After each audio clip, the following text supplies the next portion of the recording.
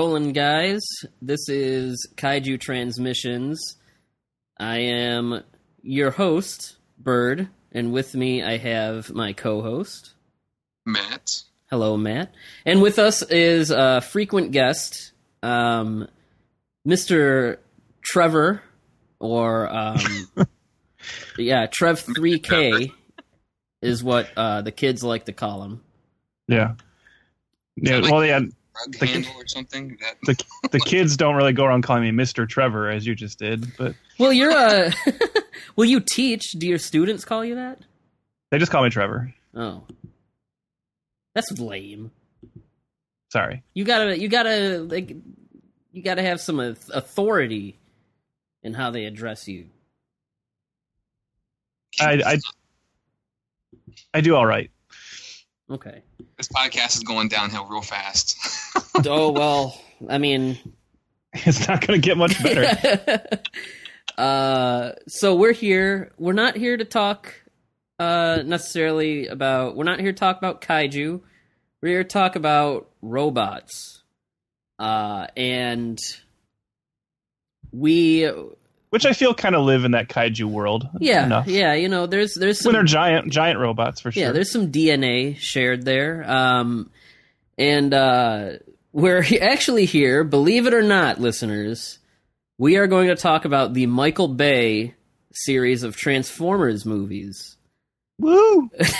There's a lot of boos. I can hear people turning off. Like, well, look. Whoa.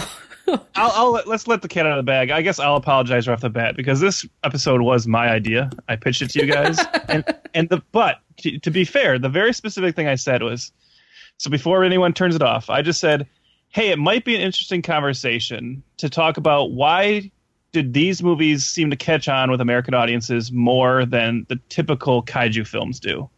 Now, you can say, and I'm sure we will talk about how the new one's not doing very well, but let's not act like this wasn't a very successful franchise for a long time.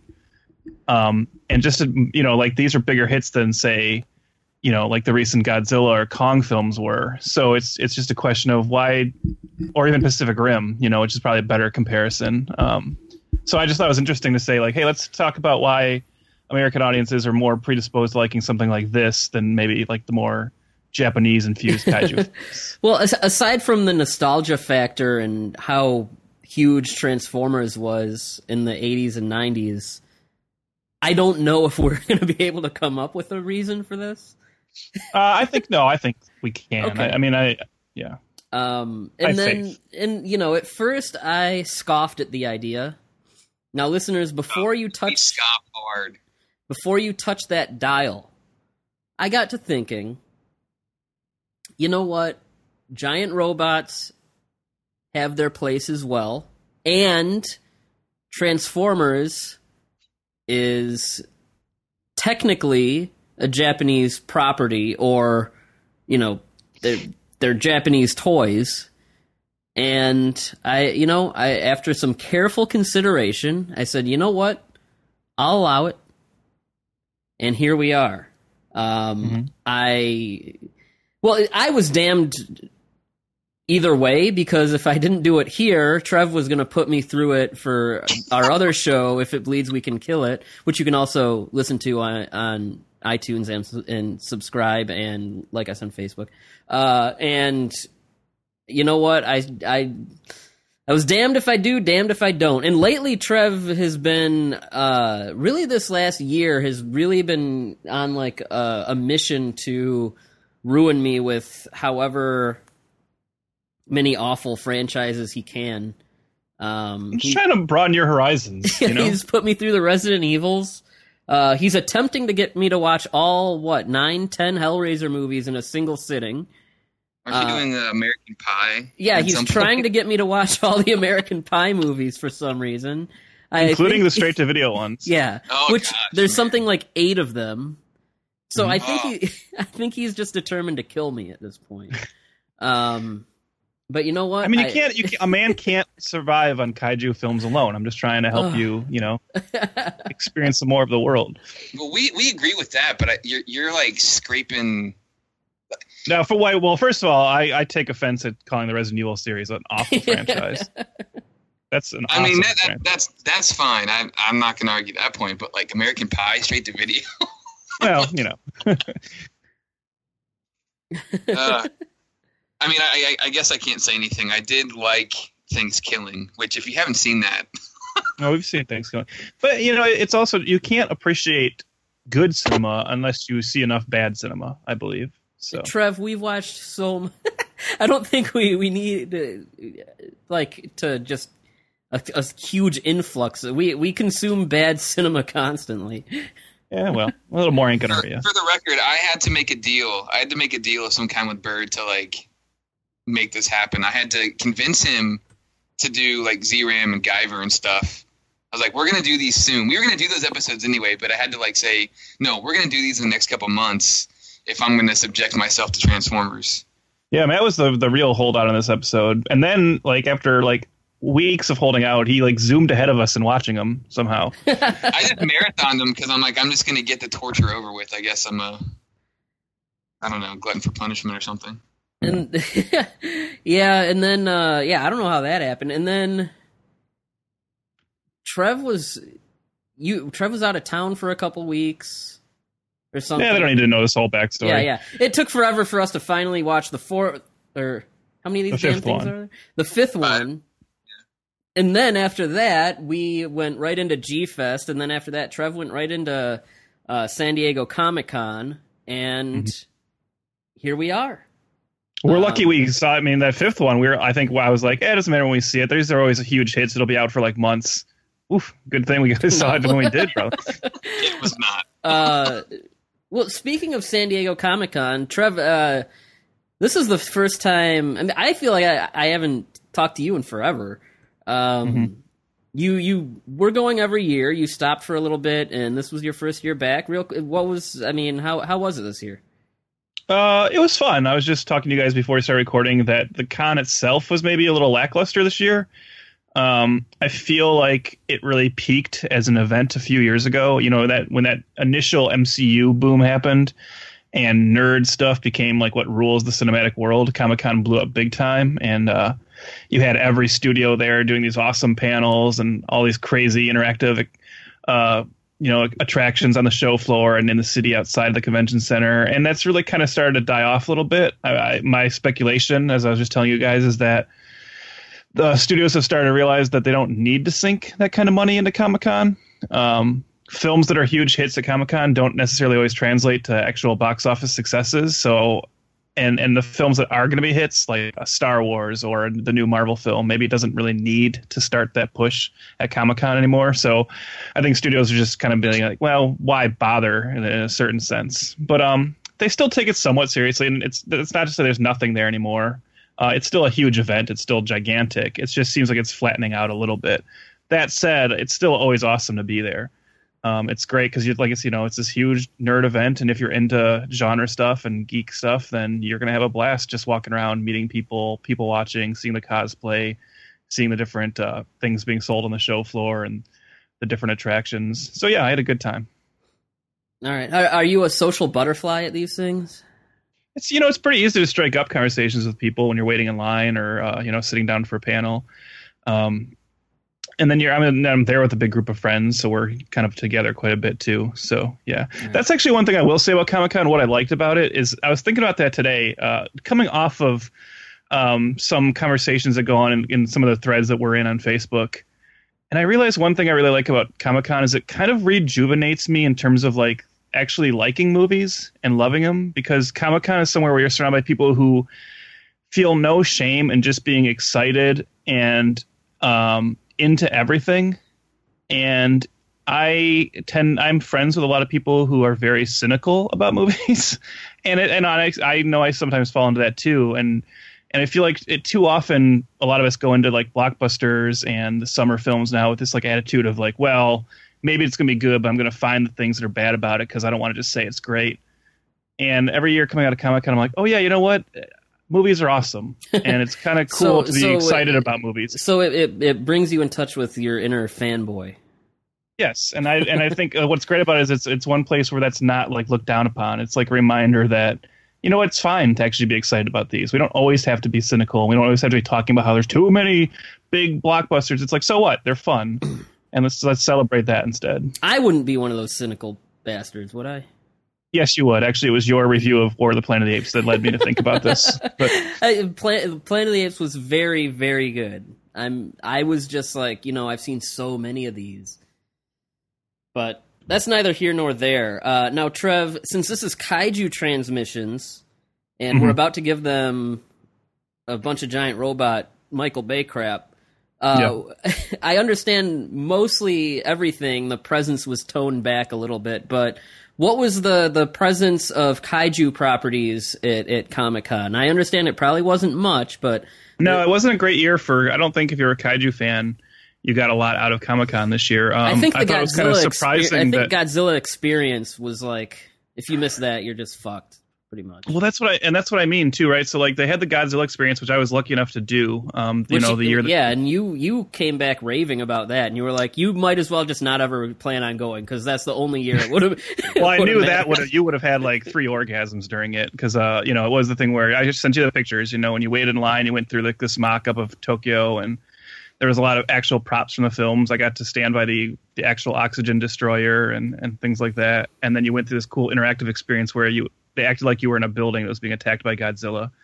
So that was really cool. And then, of course, there was the Godzilla panel, which we saw that had, the cast and Gareth Edwards there. And it was this is what I mean, right? Like that was a good introduction to Godzilla, but did it ultimately help the film in any way? I don't know, This year, I was surprised that Legendary had no presence. Like they didn't do a panel. They really didn't bother with anything except outside of the convention center. For some reason, they decided to do like a Kong Skull Island promotion thing where it was just kind of a setup of like walking through the graveyard of bones, and it was just to promote the DVD release. You think they would have done that last year or something? Yeah, I was gonna say like that's such a weird thing to do. You know what? At Comic-Con though, they do a lot of like setups for home video too. It's not. I mean, they still want to promote the film because they're still looking to make money off of it. Right. But it was kind of like there was nothing more to it than that. It was just they had a Kong hand there that you could take a picture with, and a spine or a rib cage of a dead Kong ancestor that you could walk through. A real live Brie Larson? No, that would have been great. No Brie, like if they're giving away free Brie Larsons to all the fans, that'd be.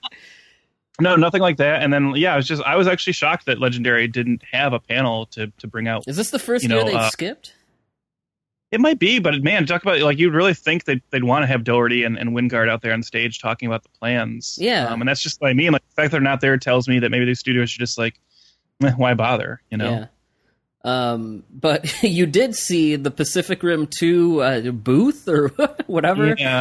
Yeah. So Pacific Rim, man, they really did not put their best foot forward with Comic-Con. I don't think. So they just had this like little kind of, I wouldn't even call it a booth because really it was just, they had, at Comic-Con on the show floor, which is a massive show floor. It takes like 20 minutes to walk from one end to the other, especially when it's like crowded, it's even worse. But everybody kind of gets their like space that they have. And for Pacific Rim 2, they just had this kind of like swath of carpet where they had a case set up with a couple of the costumes from the new movie.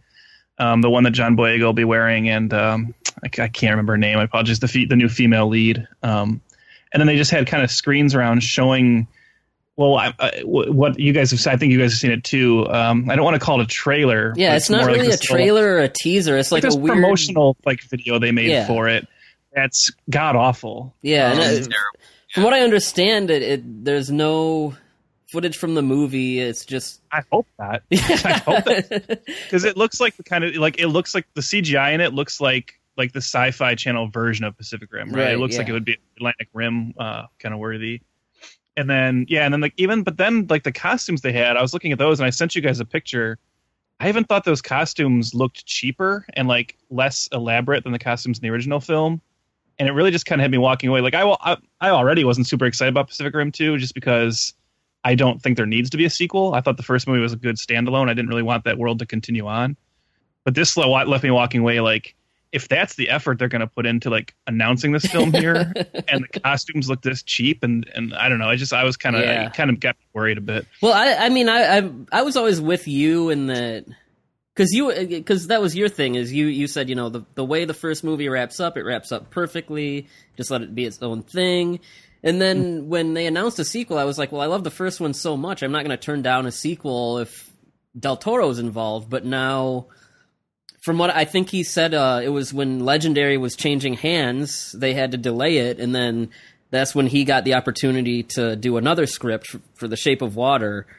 And he was like, well, I'm not just going to sit here because who knows how long this is going to take. So he went and did that. And then they went back to Pacific Rim 2, which he's still on there as a producer for. And he said, like, every now and then he'll look at some dailies or something. But once he wasn't involved at all, I was like, yeah. Because he even said, like, he's keeping, like, a story credit or maybe a writing credit. But he even said the script that they're using isn't even the one that he wrote. So, yeah, like... Because that's when it was called Pacific Rim Maelstrom, and now it's Uprising, and those are actually two completely different stories. So I don't know, that's what kind of soured me on it. I mean, I'll see it and hope it's good. It's got an awesome cast, but yeah, I don't know. Yeah, it'll be interesting to see, because Pacific Rim was only a modest hit, at best, and it'll be interesting to see how people react to a sequel that so far looks like looks like a lesser version, But hey, they made it, so I guess they have some faith in it. All right. Anything else to report back from SDCC? Kaiju related? No, or just in general. Go watch that Thor trailer. It kicks ass. The Thor trailer is good. Matt, did you watch any of the Comic-Con trailers? Just basically Thor and the leaked Avengers. Okay. Before we recorded, Trev slightly corrected me on something, and this, not necessarily kaiju, but related to the Japanese genre stuff, is they showed the Death Note remake, which... Trev said it didn't have a positive or negative word of mouth. They showed it and it had like no word of mouth. It's almost even more concerning. I just didn't hear anyone, like, after the night after it aired, I didn't feel or hear any buzz on the show floor. I mean, I saw, obviously people were talking about it a little bit on Twitter, but like the year that they the best example I can put, or like the best analogy I can put, is the year they debuted Scott Pilgrim there. And then, only a certain amount of people got to go see it. But the next day, everybody on the floor was talking about it. Like, oh, did you hear? People loved it. And then Death Note was like a surprise screening. Netflix promised they're going to debut a movie there. And I think a lot of people were thinking it was going to be Bright, or were hoping it was going to be Bright. But it was like a 50-50 shot. You knew it was either going to be Bright or Death Note. It turned out to be Death Note. And then I just didn't hear anything. Like, it just kind of came and went. And I don't think that's a great sign either. Yeah. Well, we'll be checking it out anyway.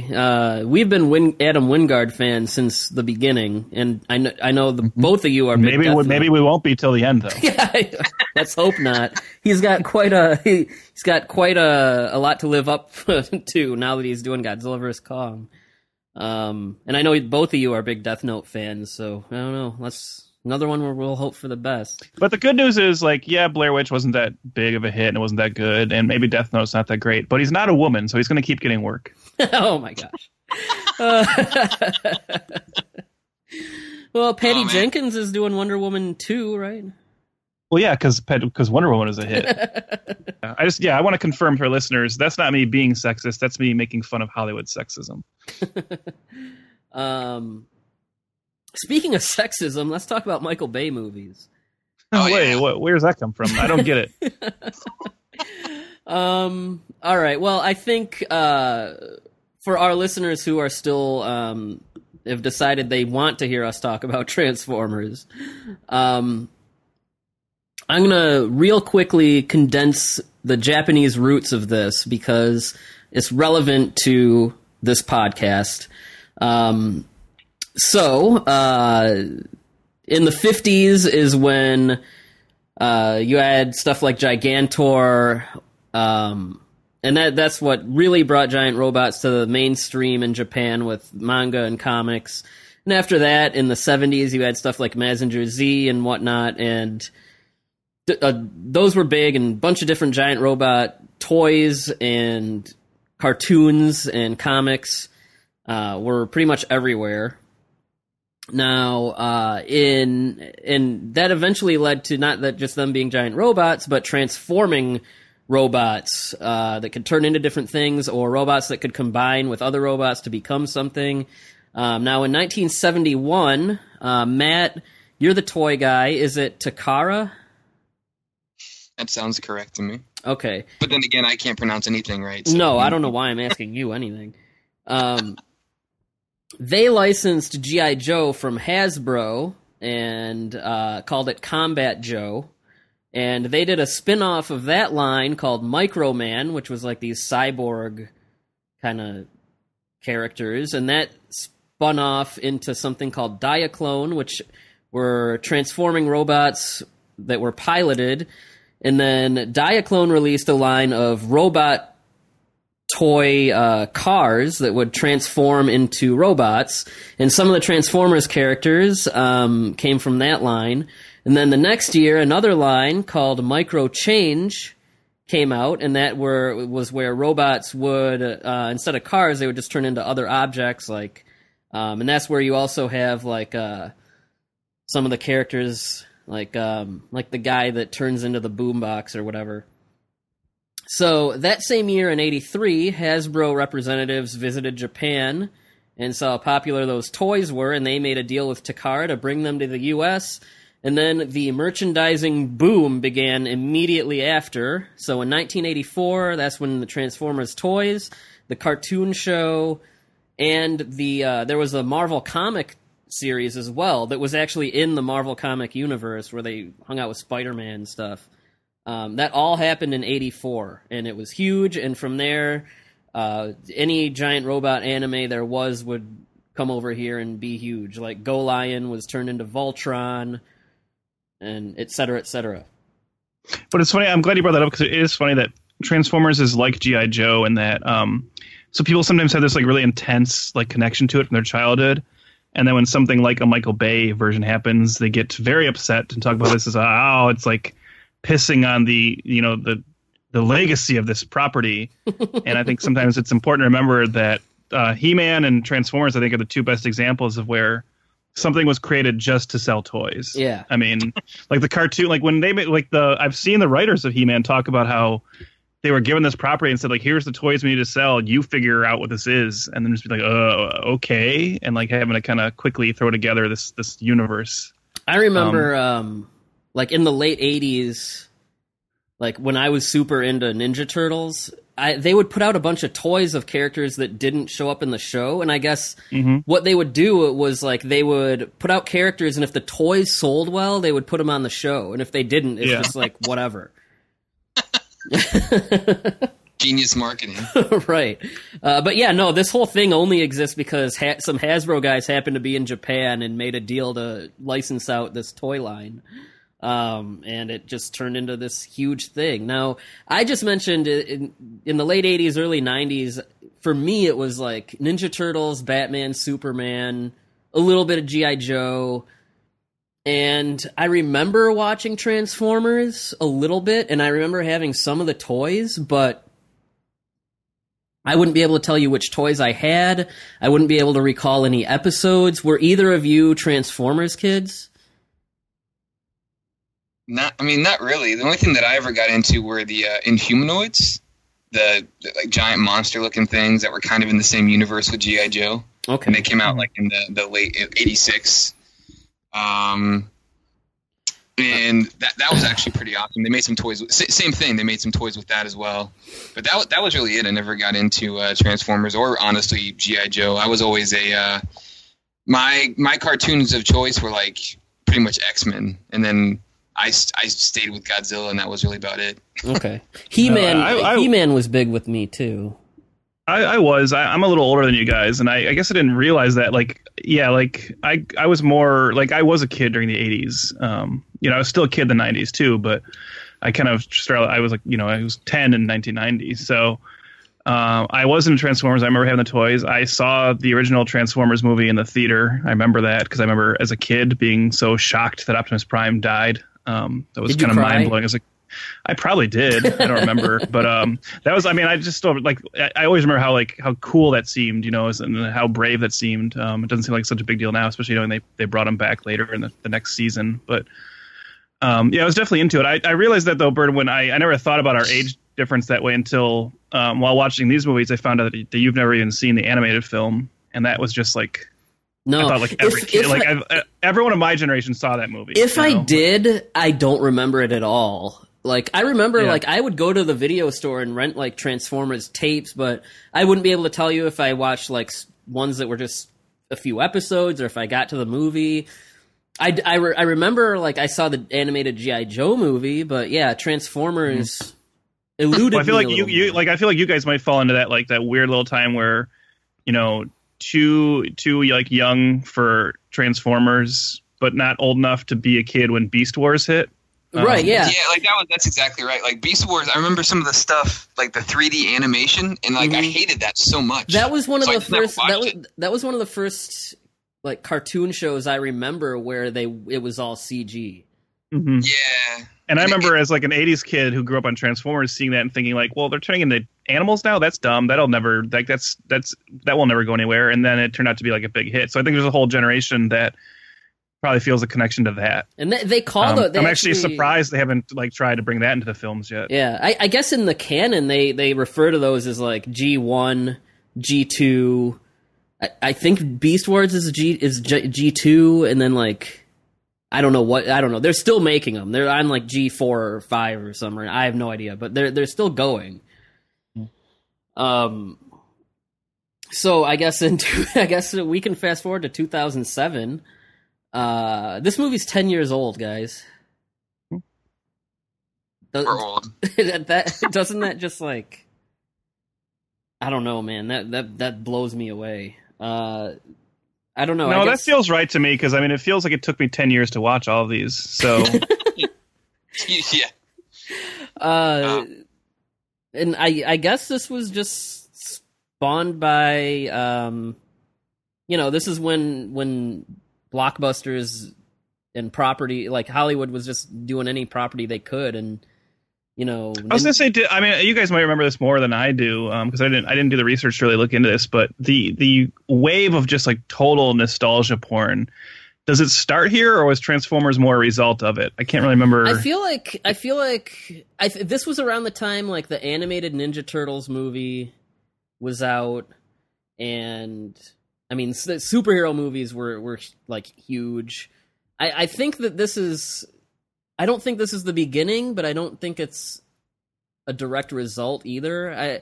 I think that it was kind of going on a little bit before this. I'm wondering if maybe some of the superhero boom kind of brought that out, because that's when like you had like, and I don't say this came out this year. Like I'm going back and looking at some of the movies that came out. Yeah, well, I mean, I don't say this in a bad way because I was one of them, but that's when like I remember thinking like how weird it was seeing adults and like credible critics saying like Batman Begins, Spider-Man 2, like these are some of the best movies of the year, and I was like, really? Like that was, I wasn't used to that. I was still used to like any genre movie being like poo-pooed on. So I don't know if maybe that's kind of where Transformers comes in, as like, hey, here's another thing we're giving the big budget treatment to. I'll tell you what, I have a very specific memory, though, of going to see X-Men The Last Stand the year before. Well, first of all, I have a memory of that being terrible, but I have another memory of that being where the teaser for Transformers debuted. And this was back in the day where, it's only 10 years ago. I kind of wish we could get back to this, but where you wouldn't have the trailer already online first, and sometimes you didn't even know about something, and you'd get a teaser that you weren't expecting, or a trailer you hadn't seen before at the theater. Wasn't that awesome? Yeah. Well, speaking of that, Transformers gave us the Cloverfield trailer.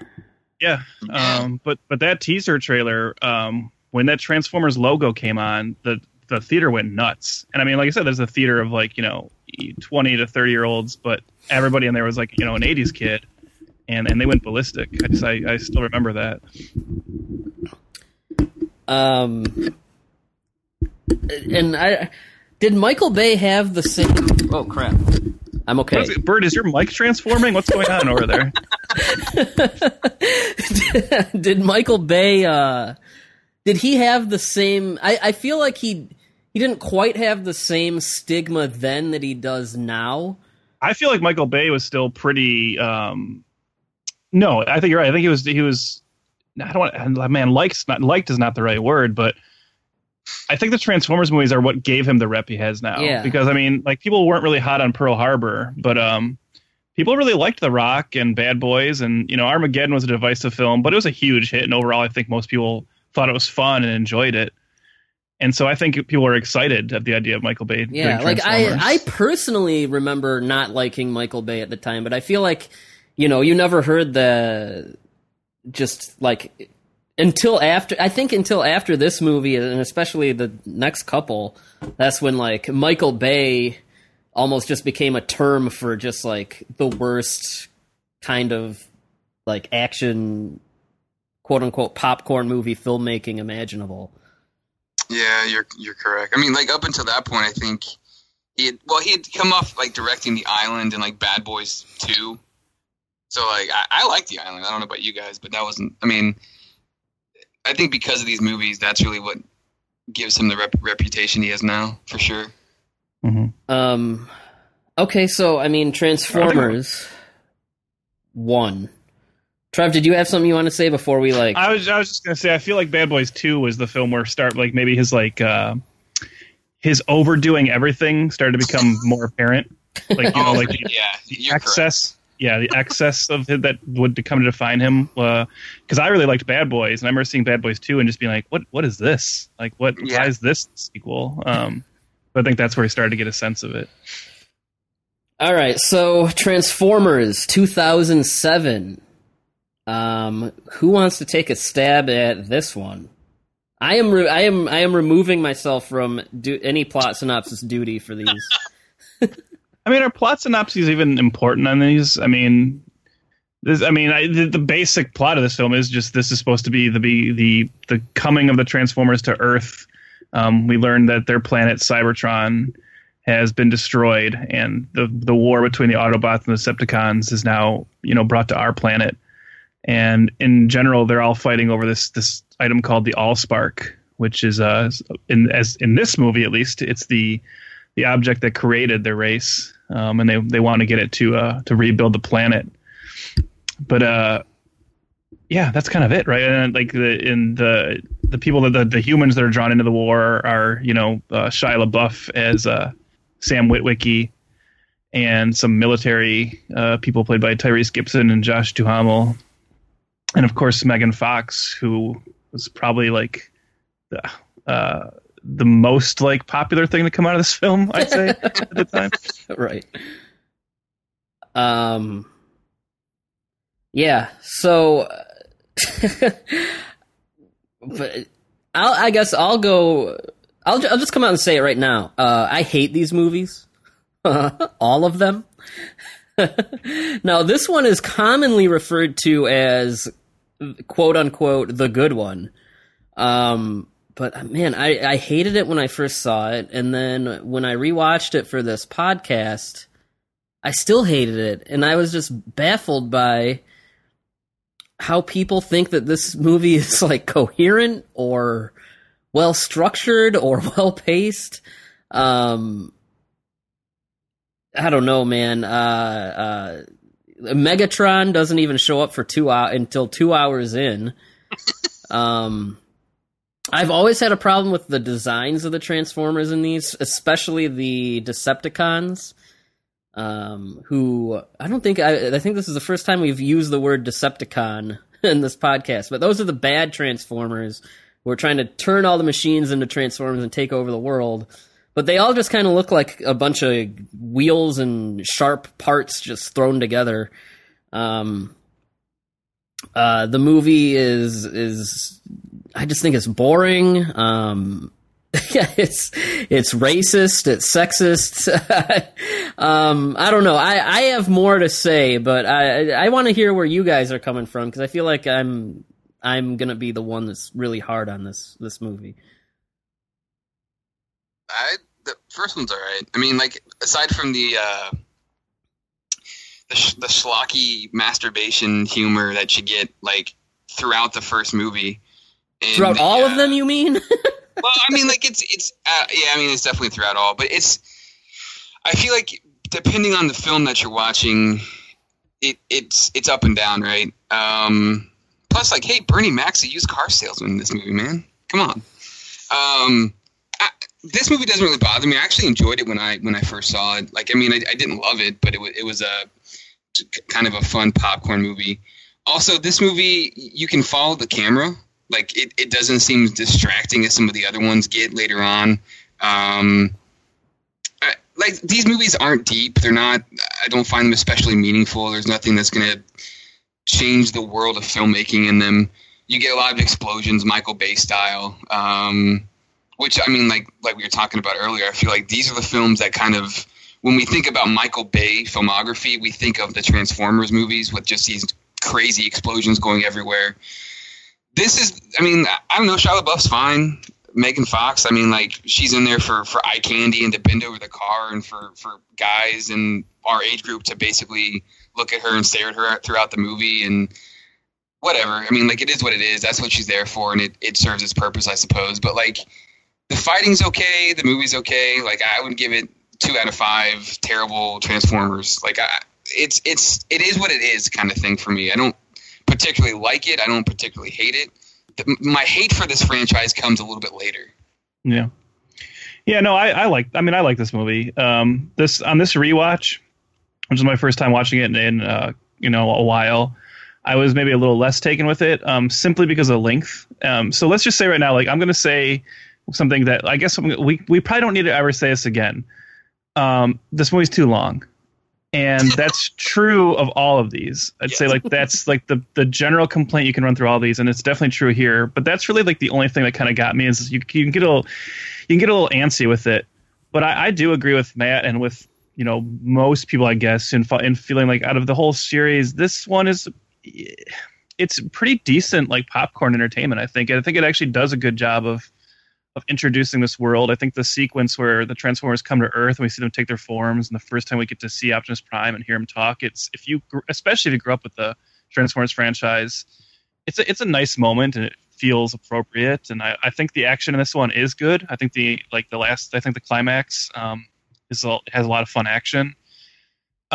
People can go different ways on this, but I actually find Shia LaBeouf to be a pretty likable screen presence. And I find him entertaining in this. He can be very over the top, but I think that's fine in a movie like this.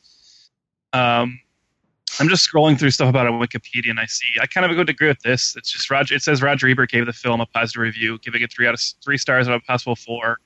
And his explanation was, it's goofy fun with a lot of stuff that blows up real good. It has the grace not only to realize how preposterous it is, but to make that into an asset. And I'd say that still felt true to me. I do think there, like, a lot of the crass humor it seemed dumb at the time, and now it seems dumb, even more dumb, but mostly because now it even feels really dated. Like, that attempt to, like, kind of try to mature something up by sticking crass humor in just seems even more stupid now, because I feel like it just feels more cynical now that we've seen that you don't have to do that.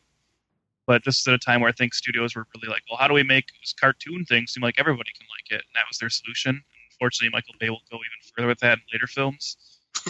But I think this one has a nice balance. And overall, if you could just take out, 15, 20 minutes, I think it'd be a really good popcorn movie. As it is, I do think it's a good one. For me, this is probably the one where I think if it was shorter, I would have the 2 things that get me with all of them.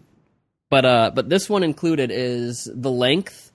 Like, it's 2.5 hours or something, and the humor. With the length, it just doesn't feel justified. Like, there's so many subplots and things that just don't mean anything. Like, you have this whole thing with John Voight and these hackers, and I know Michael Bay likes to have his movies kind of. I think they even he gets them partially funded by the military. So I know he likes to include stuff like that, which is fine. But in this movie, those military characters they barely connect to. They're a B plot that barely connects to the A plot. You don't need them in there. All this goofy stuff with Shia LaBeouf and his parents. Like, there's just so much that you could pull out of the runtime of this. And the thing is, when you take all that stuff out, you have a story about a boy and his car that's a transformer, and that's where that's the strongest stuff in here. And we haven't mentioned it yet, but these movies are all produced by Steven Spielberg, and I think maybe this movie has the most Spielberg in it, and it's during those it's that A plot of the kid in the car, and I think if you just left that alone and not bog it down and make it overly convoluted, I think you could have lost like half the runtime. And yeah, like you said, the humor, it seems outdated now. It's almost that like early to mid 2000s like crass American Pie type of humor. Yeah, for sure. And for me, that kind of humor never landed. And now that you don't see that as much anyway, it really feels dated. Well, I think this is true of the whole series, and something will probably come up a few times. But one thing you have to say with this series is they're like they are a really strong like directorial vision, and it's like a really interesting peek into Michael Bay's id and the way the psyche works. And it's just really Michael Bay has a really weird sense of humor that becomes very apparent watching these films. And it kind of like it works in a movie like Pain and Gain, right? But which I love Pain and Gain. I do too. I love Pain and Gain. But when you apply that sense of humor to what's supposed to be a giant robot blockbuster film, it's so weird. It's such a jarring tonal inconsistency because he just can't make that work no matter how much he tries. Yeah. I don't even know he's trying that hard. But. Yeah, and then and there's certain scenes that just fall flat. Like there's the one with the Autobots bumbling around in the backyard and crashing into trees and knocking over electric poles and shit, and like nobody in the neighborhood notices. Yeah, that kind of stuff who cares? That kind of stuff can be fun. And another thing that they kind of got better with in the later movies, but especially in these early movies, it's always kind of there. But I don't feel like these Autobots have much of outside of Optimus Prime. I don't feel like they have much personality. Like I don't know, like Bumblebee, you get like okay, he talks in the little sound bites, it's cute and everything. And then other than that, the only one that I even remember is the frickin' the racist caricature of Jazz, who, he introduces himself like, I'm Jazz, yo, and he's like breakdancing and popping and locking and, and like and sitting on the car, and of course he's the only one that dies. It's just and of course, and like the way that he films Megan Fox, it's as a straight male, it's nice to look at, but then you realize like he really does film these girls like pieces of meat, and that goes through this whole series. And you combine the racism and the sexism and the masturbation jokes and the crass humor, and it's like, aren't these supposed to be kids' movies? Like the first thing that someone who likes these movies will say is, "Well, you're thinking about too much. They're just kids' movies." And it's like, hey, are they? Yeah, you got that one scene where she's like notoriously bending over the car, and it's just like, dear God, is this a softcore porn movie or is this transform? Like it's, like you don't know what's coming next at that point, right? It's. I don't know. I did take a few notes during this movie, believe it or not, and like there are a couple things that I wrote down. One of them is my favorite scene in the movie. Megatron flips it. He like flicks this human off of him, and he's like disgusting, and it's actually a pretty funny scene. And then, did anybody else feel awkward like at the end of the movie when like Megan Fox and Shia LaBeouf are making out on top of Bumblebee? I'm like, isn't that yes, a little awkward? Yeah, that is weird. Not only that, but the other Transformers are just like standing a few feet away, like watching it. What are you guys doing? What's going on here? They had to have boned inside Bumblebee at some point. Just so weird. But I think this one has a lot of individual sequences that work, though, too. I mean, like the moment where Barricade, kind of attacks like Shia LaBeouf in the parking or in like the parking structure or underneath the bridge, and then Bumblebee shows up and they get in, it turns into a car chase. Like those kind of moments, when I watch those scenes, I'm like, this is what Transformers should be. Yeah. Like, so this is where like Bay was still getting it right. And then like shortly after that, he pees all over John Turturro. Yeah, that's great too. What else can I bitch about? I don't know. It's just it's very bizarre that Michael Bay is just such a. like, I don't know, like he can't help himself. Like there's one part where like a robot's like getting thrown across the street or something, and there's a slow motion shot that just like pans over this anonymous like attractive woman with giant boobs, and it's someone we haven't seen before or since. And it's just like he can't help himself but just like using the camera to like ogle women when there's no reason for it. The other thing we haven't touched on is the insane amount of product placement that happens in these films that just gets worse as the series goes on. Well, like this movie literally has the Transformers looking for a pair of glasses with a map on them that is on eBay. And it's constantly, the Transformers are constantly talking about eBay. How did you find me on eBay? Which, if they had to be that on the nose about it, I wish they did maybe something more like fun visually with it. Like the image in Power Rangers of Rita Repulsa eating a Krispy Kreme donut while like... Yeah, that was pretty funny. That makes me laugh. That's like, okay, they're kind of in on the joke, but I don't know. I agree. I don't think though. I mean, I'm gonna step in and say, I mean, there is a lot of dumb product placement. I don't think eBay is product placement though. I don't think that's like promoting eBay. But the Mountain Dew robot is. Oh yeah, yeah. like the blatant like, oh crap, they hit the Mountain Dew robot and then it comes alive and starts shooting people. Like that's. I think there's an Xbox one, right? Isn't there an Xbox one? I think there's an Xbox one. Mm-hmm. There's all this crazy Chinese drinks later on, like from the Chinese companies that they're just like sipping on for no reason. Like we have no reason to drink those things. They're just whatever.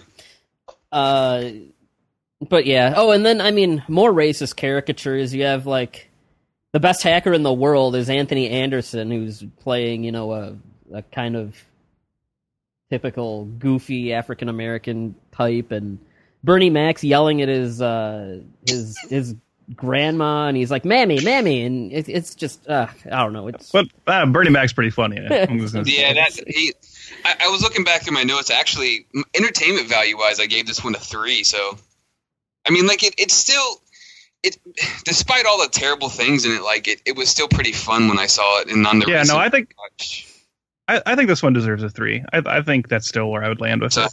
So I'm going to go from a 2 to a 3 based on my notes. I hate it. I'm giving this I'm giving it a 1, which sounds bad right now, but we haven't talked about the rest of these. I think a 1 is too harsh, but no, man, I hate I just these movies are so unpleasant to me, and well, speaking of unpleasant, do we want to talk about Transformers: Revenge of the Fallen? Let's do it. I mean, I don't think we do, but I think we're obligated to. Where do we even begin with this one? This one is I don't even know where to begin with this one. This one is just. I know where to begin is saying I saw the midnight debut of this, or midnight premiere, and it was to this day one of the most miserable theater experiences of my life. Walking out of that theater at like, you know, what it would have been like 2:30, 3 in the morning, and just the friend I was with, who would later, you know, realize how bad it was, but he could, you know, it's that kind of thing where he's trying to convince himself like that wasn't bad, huh? And I'm just like, are you fucking nuts? Like that was horrible. Like. Now, how tired were you? I don't know. I was probably so angry that I wasn't tired, but yeah, it's a terrible film, and I think it's come to most people I think point to this one as like the you know, obviously the low point of the low point of cinema, let alone this franchise. But there's also like everyone kind of acknowledges there's a reason it's this bad. I mean, not that any of them are great, obviously, but this one had a lot working against it, in that this is when the Directors Guild and there was like a strike coming up, a writer's strike, and they had to kind of like rush into production on this one, and they were making this movie without a script, which is never a good idea. But when you're talking about a giant CGI, you know, based blockbuster, that's really risky, to be just showing up on set and be like, well, I guess we'll do this and figure it all out later. And they were only working off of what Wikipedia calls a scriptment, which I guess is a combination of a script and treatment. I've never heard that before. Yeah, and so, this was like a really kind of hastily thrown together film because they just needed the sequel out because they'd already staked that release date.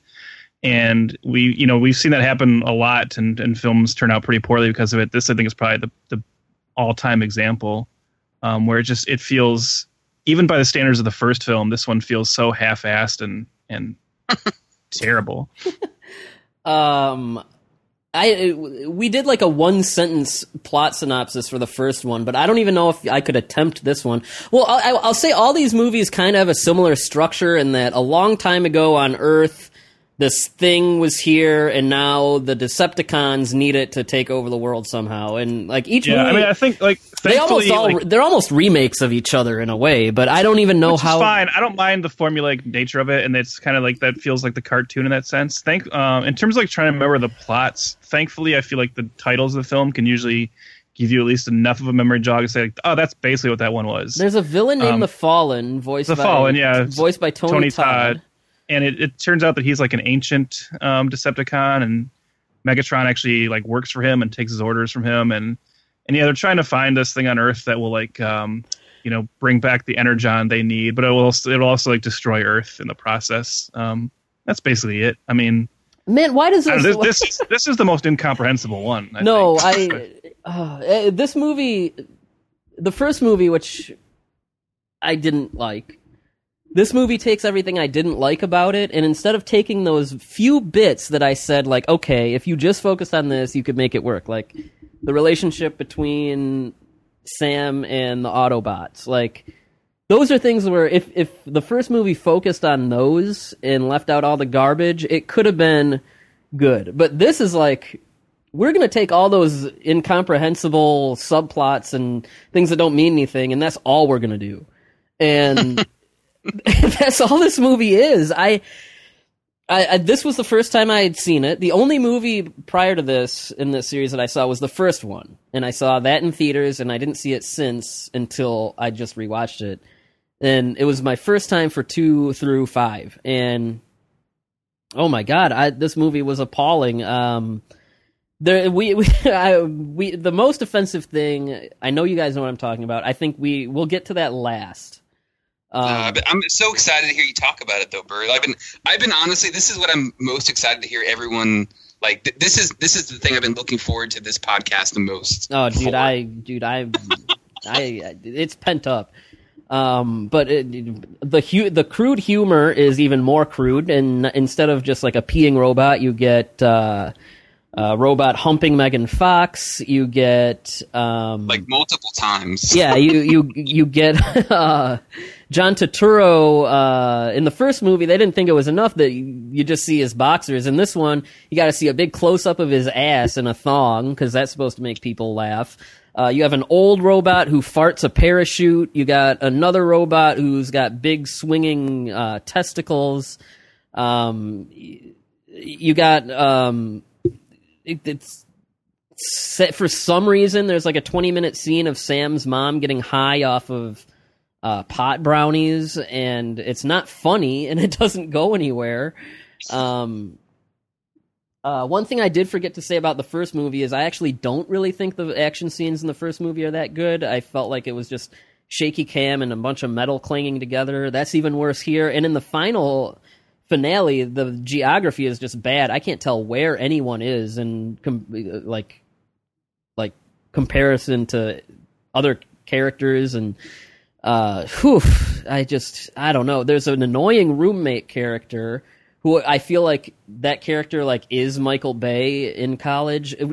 Trev, you've seen the movie a couple times, so maybe you can help me out here. But this roommate character, he's figured out a way to so that the college he's at only is accepting hot girls, right?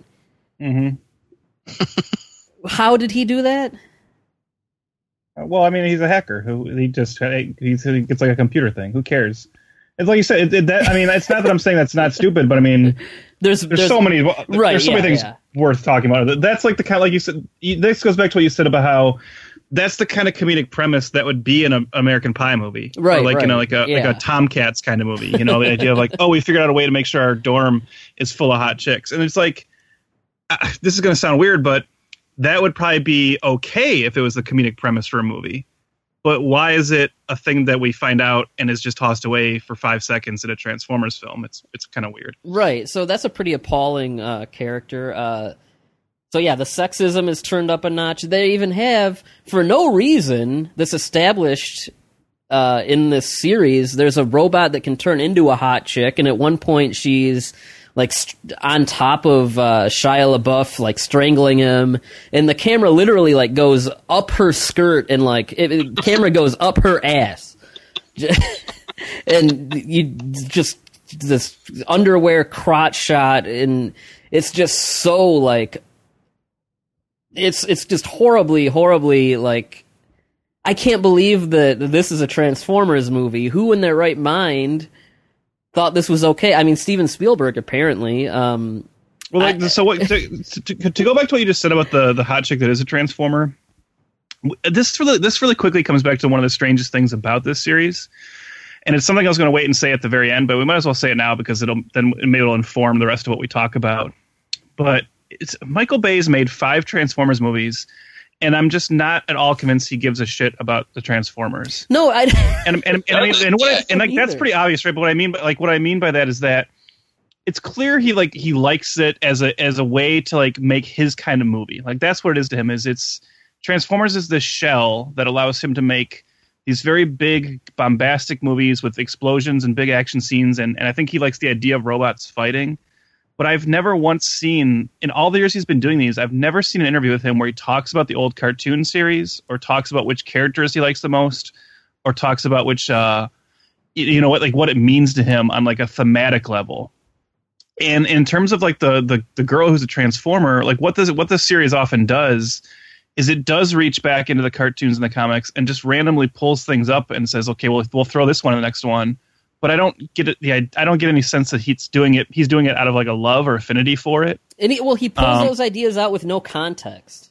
Right. So she's a pretender, which does come from Transformers. The idea of there were Transformers that could turn into humans, but she's the only one in the series, and it's never explained. And you walk away from it wondering, like, well, why, if they can do that, why don't they have more of those? Why don't they take over the world through that?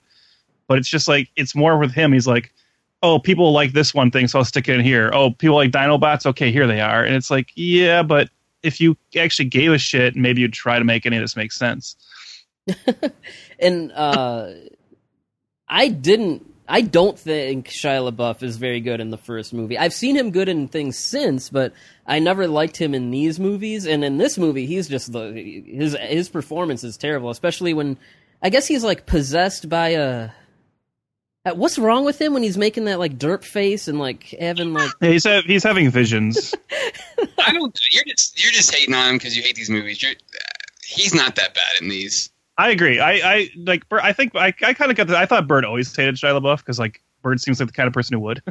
But I think there's a reason. Like this is around the time where he was kind of Steven Spielberg's pet project. Yeah. And obviously, we know that didn't turn out well between the two of them, but I think you can go back and look at it and understand why Spielberg saw something in him and why it actually did seem like he was going to be a big thing, because he does just have a very, I do think he has a very likable screen presence. And I think, yeah, you can easily make fun of like how often he says no and all that stuff, but when I don't know, I find him funny. I think it does work. Like I said, it works fine. He is charming. In films like this, he helps power you through a lot of stuff that would otherwise be 100% intolerable, I think. When he's getting beat up in the first film, like he's like that charming. I don't know. He's not that little kid, like the whiny brat. He's not Shinji from Evangelion. That like I'm rooting for him the entire movie, you know.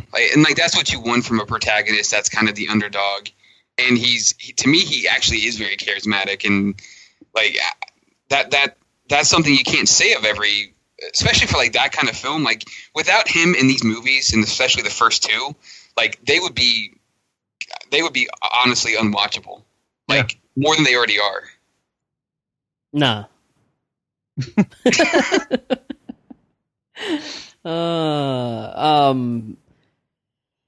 One thing I'll say is I complained about the military characters in the last movie just kind of being tacked on so Michael Bay can like satisfy that kind of pro-military fetish he has. But in this movie, I did feel like they were connected to the plot a little more. It all ends with them meeting up with our characters in the desert in an incomprehensible battle scene, but at least like they feel more their presence feels more earned in this movie. So that pyramid monster shows up, and then you don't know what's going on. Yeah, I don't know. All right. Come on, Byrd. You know you want to get into it. Well, Matt, do you have anything else that you want to say about Transformers 2? You and Trev pretty much covered it. It's the thing for me in this whole movie is the thing that sucks is the climax is just god awful, and yeah,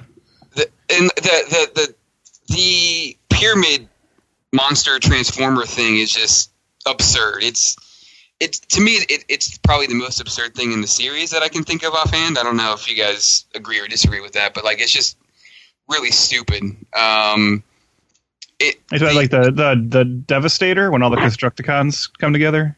Yeah, it's just dumb. I hate that. That entire sequence is just bizarre, and then the final battle is just really difficult to follow. Not that it's unfollowable, but like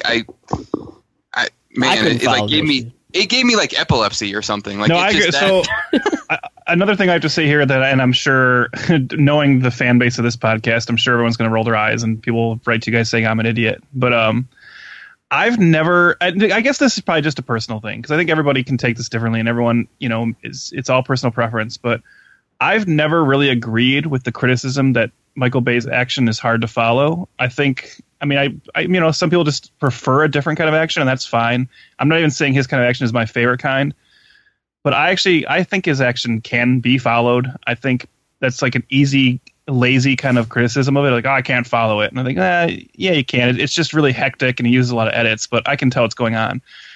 This one, though, that criticism is completely warranted. So I always like when people say that, I'm like, well, they must just be talking about Transformers 2 because this climax is just not like you can't tell what's. And like Byrd was right, like the geography is all off. The robots don't look different enough to know who is good and who's bad. Yeah, the way they're lit in the desert, it's really like, what the hell is happening? You go from like the ocean to the desert to the city. Like what is going on? Yeah. I mean, I think there's a reason. Like going back to us saying, we'll try and find reasons these are popular. I think his action in general usually is done pretty well, and I think that's what people like. Like there's that term Bayhem, and yes, there is a subset of people who don't like it, but there's also a lot of people who like that kind of big, bombastic action, and I usually can get into it too in the theater. But this one I just found aggravating because it just had no sense of what was happening. Another element that's present in all of these movies. I mentioned earlier the racism, and this movie. Oh man, all the annoying things about this series. This movie dials up to like 11, and this one dials the racism up to like 15. Because we have these two we got these two robots. We got Mudflaps and Skids, who are these Ebonic speaking, gold tooth, big ears having. Like they talk in like that quote unquote hip African American like jive talk that was outdated in like the 90s. Like I would bust a cap in yo ass. Like even when this movie came out, people weren't even saying that. And I don't know if they thought it was funny or what, but it's not funny. It's horribly offensive. Like Trev. There's another scene I want to bring up after this that'll relate to Trev watching me watch this movie for the first time. But I remember looking at him and like my jaw was like, it might as well have been on the floor when I saw these robots and saw them talking. And especially the part where they're like, oh, we don't know how to read. And I was just like, oh my God, how is this happening in 2009? A multi-million-dollar huge franchise movie produced by Steven Spielberg. These like menstrual caricatures. Well, wait, let me ask a question though here. So Mudflap and Skids I believe they are green and red, right? Yeah. Now, how come when you see them with big ears and gold tooth and saying, I'm going to bust a cap in your ass, you just assume they're black? Aren't you the racist now? No. Oh. That's not how this works. And then I find out they're voiced by a white guy. Yeah, by the voice of SpongeBob, Tom Kenny. That's true. That's just terrifying on so many levels. And I just, man, even for a movie that's almost 10 years old, this was like this. These are stereotypes that like, geez, like I hadn't seen anything that like overly like offensive as far as racial stereotyping goes in movies since like the 90s. I was appalled. Is it bad I'm laughing at the we can't read comments too? Like, oh my god. So yes, bad. you're falling for it. Stop it. It's just no, I mean like I forgot that was in the movie and I can't believe that it made the like I can't believe they put that in there and I can't believe that someone didn't cut it out. Like where was the line for the stuff that they cut out is what I want to know. I don't know, man. Did they like draw the line at using like the N-word and that was it? Like is that? I mean, like it's just so bad. And I know, like they even say in like their language is foul too. They're like, "Don't be such a pussy, yo." It's like, what? These are Autobots? Yeah, it's really this movie's terrible. I don't know. So, Trev got to see me, how appalling I found that. And it's like, as a biracial American, you know, I don't try to go into things looking for things like that and be, PC, social justice warrior guy. But, man, I had to say something. I had to say something about these movies, man. Because these movies are the most racist, sexist, like, action Hollywood movies. I can't believe it. I don't know. It's something else, is what I'll say. Trev, I didn't think it was that bad. No. Yeah, of course it's man, it's something else. It's the level of like when you think about the level of people that had to get through and approved before it made it to screen. Like someone wrote that, then they filmed it, then like an editor was watching that. Fine. You realize Steven Spielberg saw that and was like, "This seems all right." He made the color purple. Amistad, Steven, we thought you were on our side, man. It's like, now this movie, like the first one, has an exhausting runtime, longer than the first one. And by the time I had been subjected to all this. The farting robots, testicle robots, racist, sexist, crazy, awful humor. I was just loopy, man. And Trev, would you like to describe the robot heaven scene? Well, I don't know if there's anything to describe other than like, you know, the one thing to say is after all of that, you were rewarded with one of the finest moments in movie history when Shia LaBeouf's character dies and actually goes to robot heaven. Why didn't he go to human heaven? Man, look, these are questions for smarter people than us. But yeah, he goes to robot heaven, and it's pretty amazing. Like that's like I hadn't seen the movie since obviously I hadn't watched it again since that opening night because I hated it so much, and that was one of the few things I specifically remembered just because.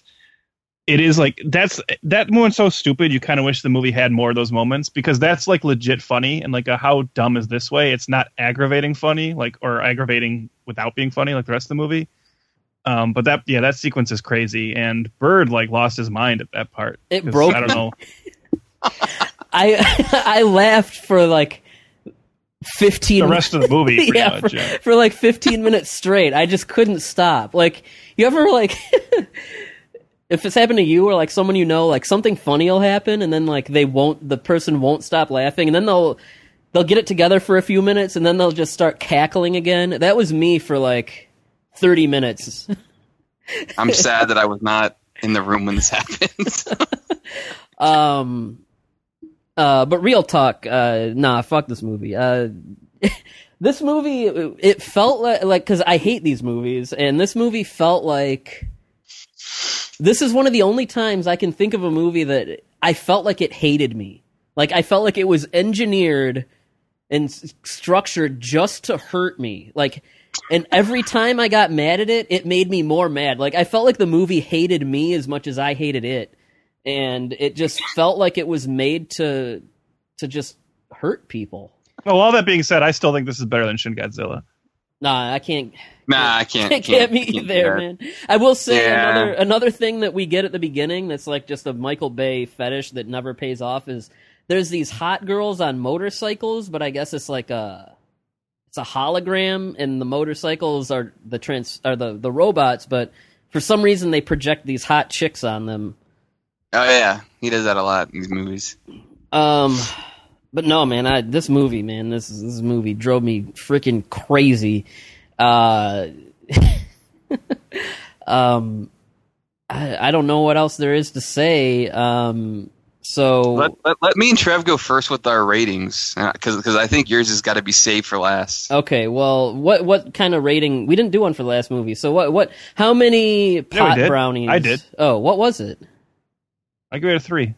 No, I mean like a scale, like, you know, how many like Allspark cubes or whatever. How many pot brownies? We can't do that one because I'd say all of them because that's what you need to enjoy this movie. How many racist robots are you going to give this movie? Like it seems like the obvious one, right? How many unread books? That's a good one too. All right, man. What are your numbers, guys? Trev, you go first. How many unread books are you going to give this movie? I say so. I only like when I give something like 0 stars. It's like about as bad as it gets, and it's very, very rare. Like it takes a lot for me to give something 0 stars. So I'm going to give this a 0.5, simply because like I said, there's the robot heaven scene, which is worth a chuckle, and there's a couple other moments where maybe you might get some slight ironic enjoyment. But this is atrocious. Like it's about as bad as like Hollywood blockbusters get, and like Byrd said, in a very ugly way, in a very offensive way, and just like altogether, the only appropriate human response to this film is what were they thinking? So this gets a 0.5 out of 5 from me. Yeah. Don't see it. Yeah. I actually did see this in theaters, and I regretted it then. I regretted it when I watched it again. So I'm also a 0.5 out of 5, and I would recommend everybody avoid this film like the plague. Yeah, even if you think you're gonna if you do kind of think you might enjoy the series, don't worry, you can go from 1 to 3 and not deal with this. Yeah, you won't miss anything. You won't miss anything. This is by far the worst. This is probably the worst blockbuster Hollywood movie I've ever seen. I'll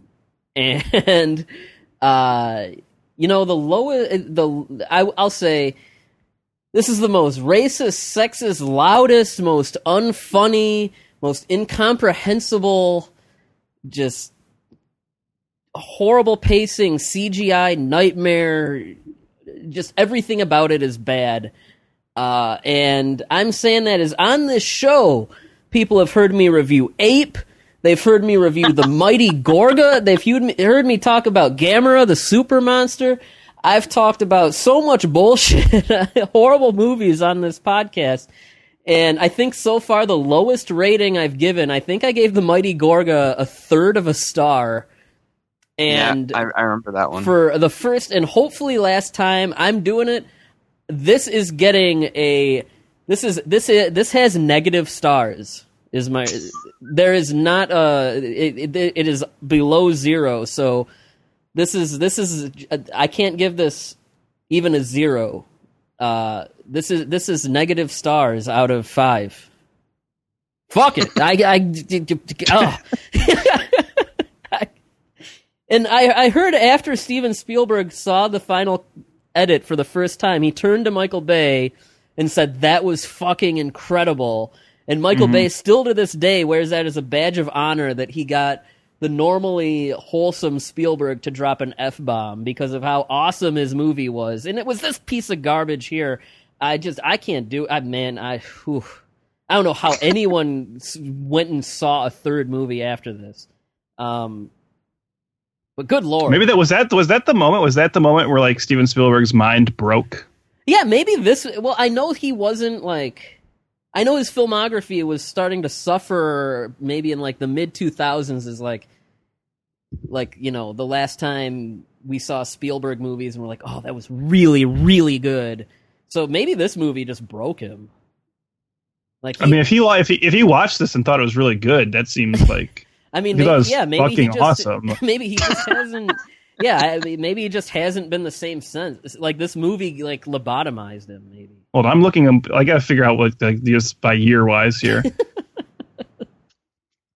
Okay, let me tell you guys something. Maybe it's Transformers itself because 2007 is Transformers, 2008 is Indiana Jones and the Kingdom of the Crystal Skull. So it's just like working on these films, like it destroyed them. Oh Lord! All right, well, let's go to 2010. I think it's 2011. Transformers 3. What's the generic subtitle for this one? Age of Darkness. What's this? Dark Side of the Moon. Dark Side of the Moon. Dark of the Moon. They couldn't do Dark Side. Oh yeah, Dark of the Moon. Because I don't know why. It makes more sense. And this is where the Transformers find out that Megatron is trying to find some shit on the moon. Dark Side of the Moon is because of Pink Floyd, bro. Well, I mean, there is an actual Dark Side of the Moon.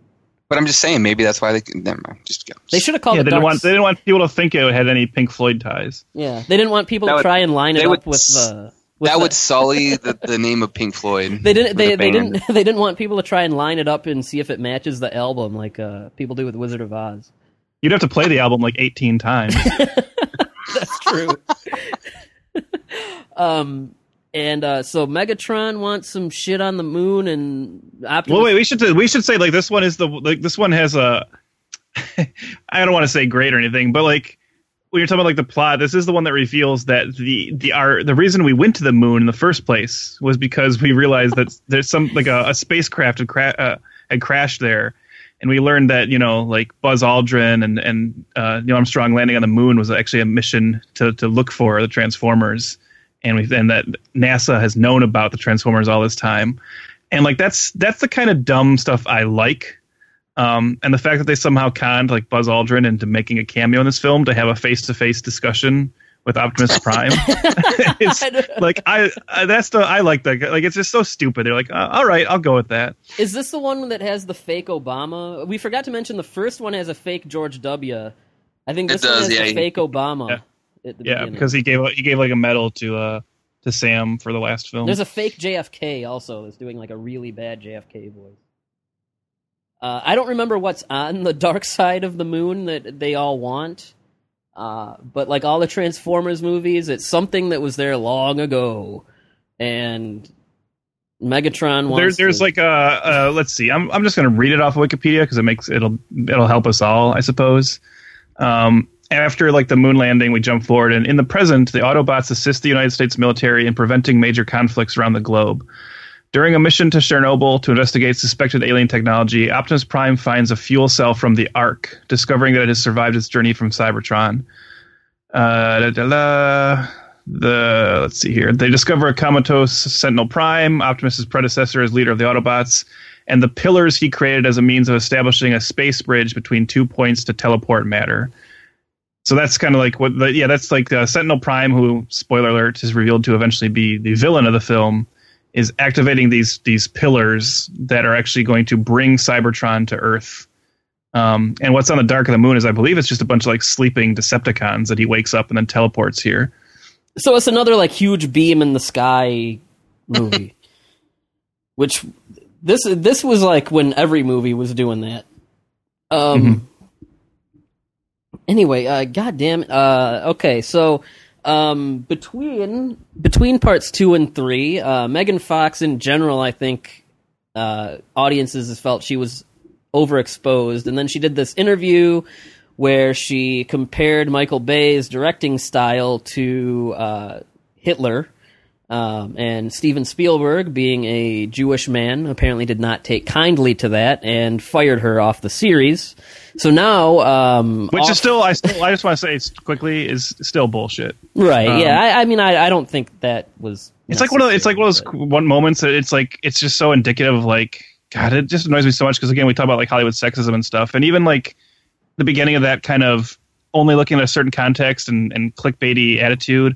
If you go find like the full interview, like she says he's like Hitler on the set, but then she goes on to talk about how much she likes him and says he's like a funny person. I wonder if like you ever have like at work, like you hear someone got fired and you're like, why? And they tell you why, and it's something little, but then in the back of your head you're like, I wonder if there's more to this. Like, so I don't know. Maybe they just didn't get along, and something like that was just kind of like where he was just like, you know what, this is it.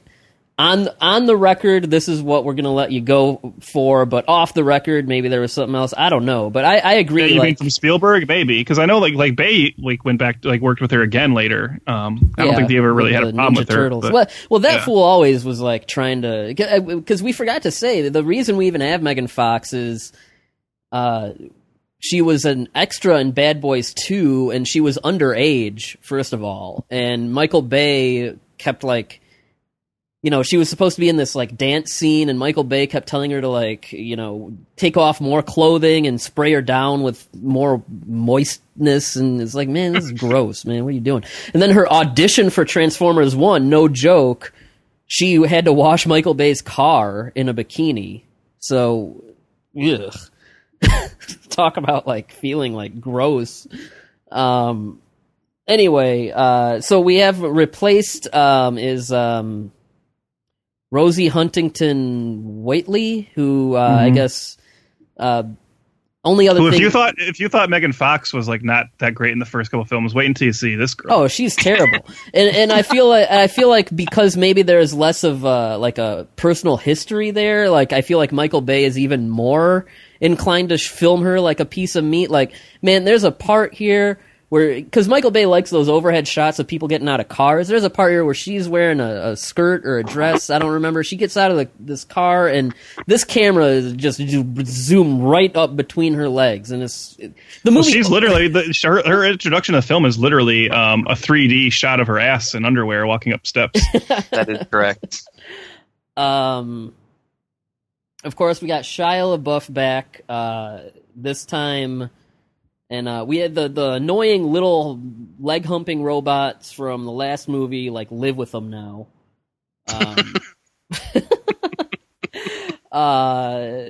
His parents played, I don't know, remember who plays his mom, but Kevin Dunn, who me and Trev actually love, who fans of this podcast would probably know from the 98 Godzilla movie, but I like Kevin Dunn a lot. But even I like him in these too. I mean, they're all back. Julie White plays the mom. Okay. Most characters are back. Luckily, the sexist roommate from the last movie is gone. And did he have an awkward replacement in this? No, but there's a lot of crazy characters added to this. Oh, yeah, you have Ken. Francis McDormand is added in. Francis McDormand and John Malkovich are in here for some reason. Oh man, John Malkovich is amazing in this. Yeah, John Malkovich tries to MMA fight a Transformer at one point. Yeah. John Turturro now has an assistant named Dutch, played by Alan Tudyk, who's like this like German, like a feminine assistant who suddenly, after they get in fights, becomes like this like badass assassin. You know, if you were watching the last two movies and you're like, okay, racism, check, sexism, check. There's not a check next to homophobia. And then they make the third movie as, okay, check. Because, yeah, I mean, he's the biggest, like, gay stereotype you can imagine. He's wearing flowery dresses, might as well be wearing damn dresses, but flowery suits and, the stereotypical hand gestures and speech patterns, and it's all very offensive. But, and then, in this one, you also have, is it Ken Long? What's his guy's name? Ken Jeong. Ken Jeong, who people know from being the obnoxious Asian in Everything, and he's pretty much doing the same thing here.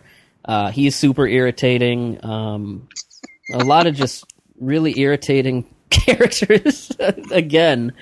I don't Byrd even mad about remember. racism, says the guy's an obnoxious Asian.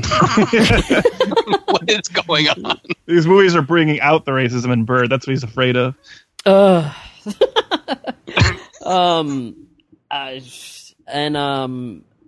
then you have Patrick Dempsey in here as the villain, and he's working with the Decepticons because he's pretty much said, look, they're going to take over anyway. I might as well be on their good side.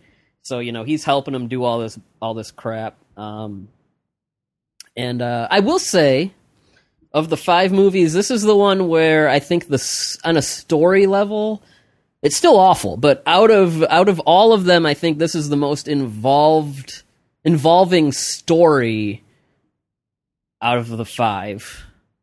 It's so involving that when we started this, you couldn't remember anything what it was about. Right. It's still terrible.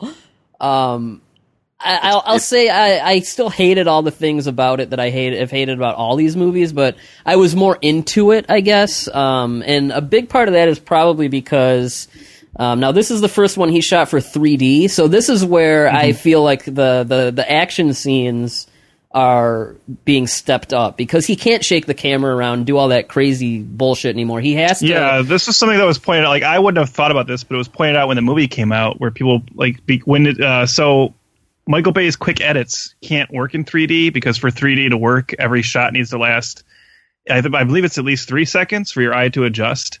And so that actually changed his shooting and editing style, and the action became a lot more crisp with this one. Yeah, like this is the first one that I've felt like, okay, I see why people like Michael Bay for action if this is the movie I'm going off of, because like I some people might not even know this, but like the way Christopher Nolan does action like is heavily influenced by Michael Bay. Like he loves how Michael Bay does his action scenes. So this is the first one where there were action scenes where I was like, okay, that's actually well staged and well done. The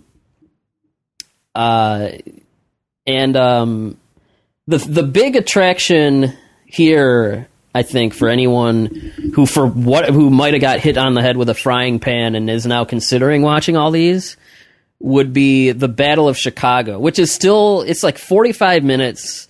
It's basically the whole last act of the movie. It is one of those action scenes that goes on so long that it becomes boring a little bit, but it has so many set pieces that are fun. Like there's one where they have to slide down a glass building that's like crumbling and stuff like that like the destruction here is on the scale of, this is the first time in this series where I would say the destruction is on the scale of what you would see in a kaiju movie.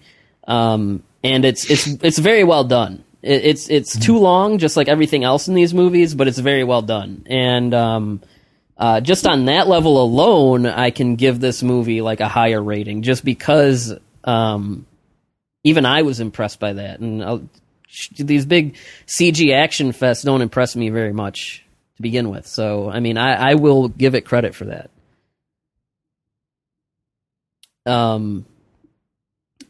So, Matt, was this the first time you saw this one? Yeah. Well, actually, no. Let me think about this for a second. I thought that I'd like seen it or not seen it before. Sorry, and that's because to me, this movie, you guys seem to like this one the best, if I remember correctly, from like our little messaging thread. I did. I will say that this is the one that I liked the best, but go on. I do agree that the set pieces are really well done. It's still a very kind of boring, way too long of a film, but there are some really cool they're all boring. Yeah, I mean, that's the thing though. Like, it's so long that like I kept looking at my phone like, God, when is this going to be over? I'm like thinking, oh, it's only the movies are so long that like an hour goes by and you feel like the movie it should be 2 hours or something. And that's really the biggest problem with this film, and the fact that Bill O'Reilly appears in it. But I don't know. I didn't like it that much. The fact that Patrick Dempsey, like, he doesn't really do it for me as a villain. He just kind of comes across as mundane, I guess, is the best way that I can explain him. My favorite thing about it is definitely John Malkovich, and he's not in the movie enough because he kind of disappears after his little when he decides to fight the Transformer. There's really no point to him at all. But there's not. It's kind of more like I like John Malkovich, and so after he's gone, I'm like, there's really not a reason for me to keep watching this movie. It's okay. I mean, like, for me, this is just after seeing the first two, I'm just waiting for this movie to be over. And it just goes on and on and on and on. Probably like this podcast episode for some people. I didn't like it that much. I don't know. I still like the first one better than this one. Okay, for reasons that I don't understand myself. So all right, well, fair enough. Trev, what do you got to say about Dark of the Moon? So I never even planned in my life to see Dark of the Moon because I was so burned by the second one. I ended up seeing this in the theater in 3D only because I got to go to a press screening for it before it came out. And I was like, well, I'll see a free 3D Transformers movie. Like, my hope was, I guess my thinking was that if it's even worse, it'll be funny on some level, and I was pleasantly surprised with it. Does that mean it's a good movie? No, not exactly. But it's definitely a step up from part two. You can tell that they kind of knew what they knew what they did wrong and were at least willing to try to fix it. And they do in a lot of respects. Yes, again, why I keep saying it, but yes, too long, too much dumb humor. But the thing that, like, I'm with Byrd in that the thing that completely saves this film for me is the action. And I love the Battle of Chicago. I don't even mind that it's too long. I mean, it's like it's that cool kind of spectacle that just keeps going. But what Bay actually does, like, wisely in this film is that it keeps going, but it's like a sequence of individual action scenes, like, that keep building on each other. So for a while you follow this one group, then you move over to another, and it's not just one action scene for 40 minutes. It's a series of smaller ones building up to this larger thing. And I think that whole final act is a lot of fun. It was really impressive in 3D on the big screen. That sequence with the building falling was great in 3D. Some other stuff. And I don't know, Matt, how you feel about this part, since you didn't like the film at all, but or as much as the first one. But this is the one where I like Shia LaBeouf and his character the most, actually, because he's kind of grown up in this one, and they play him as more proactive and more heroic. And I actually think he does it pretty well. So he's not as fidgety and annoying as he was in part two. I can meet you there. He's still annoying in some places, but this is of the three movies, this is the only one where I didn't completely hate him. I just hated him a little. Well, there you go. See, that tells you something. I do like him in this one. It's a shame that Megan Fox couldn't be there because this Rosie Huntington-Whiteley is, she's just a cipher on screen and has no chemistry with him. And they really with anything. They really try too. She gives him like a stuffed bunny for good luck, and then he's like, I only need the foot, and then she cuts the foot off and like throws it at him or something when she gets mad at him. I don't remember I don't quite remember. All I know is that when that happened, I was like, they're really trying to sell us on this relationship, and it's not working. Yeah, no. But yeah, so this one is fine, I think, but I do think what I would say to people is watch this one, maybe just kind of have the first hour and a half or so on in the background, fairly paying attention to it, and once they get to Chicago, then kind of tune your attention in. If you're into action, like if you're not an action junkie or if you're not into Michael Bay's style of action, then it's not going to do anything for you. But if you do like that kind of action, I think the last act of this film is probably the peak of the entire franchise in terms of that. Now, the last two movies did have Optimus dispatching villains in fairly violent ways. Would this be where should we bring up Murderous Prime at this point? I mean, this is where he becomes a full-blown psychopath, for sure. Because, man, for a movie hero, and a character that's iconic for people that grew up in the 80s, man, like I said, the last two movies, he was a pretty bloodthirsty, but here we got the bad character that betrayed him and is working with Megatron, and it's voiced by Leonard Nimoy, and at the end, he's like, I'm sorry. I'm so sorry. Like, please don't kill me. I had to do it. Please, we're old friends. Please, please. And what does Optimus do? Trev, you want to tell me what Optimus does? It shoots him in the face. Point blank, shoots this poor guy in the face. Dude, he just murders everything in all these movies. And like even in the first movie, he like decapitates robots. Is this the one where he like walked up behind someone, like punched through him and like split him apart from the inside? Or is that the next one? They all blend together. I just whichever movie that was, I remember Optimus doing that and thinking, this is horrific. I think that's part 4, but there's some pretty horrific deaths like that in all of these. I mean, I think they get away with it because they're robots, but you're still like, oh my good lord. And this is definitely the point where, like, when Optimus Prime rushes into battle, you will now hear him yell things like, "I'll kill you, you die." And it's like, oh, all right, well, that's our hero, I guess. And it's even stranger because it is Peter Cullen who is the voice of Optimus Prime from the original cartoon, and so when you grew up with him, playing Optimus as like a fatherly figure.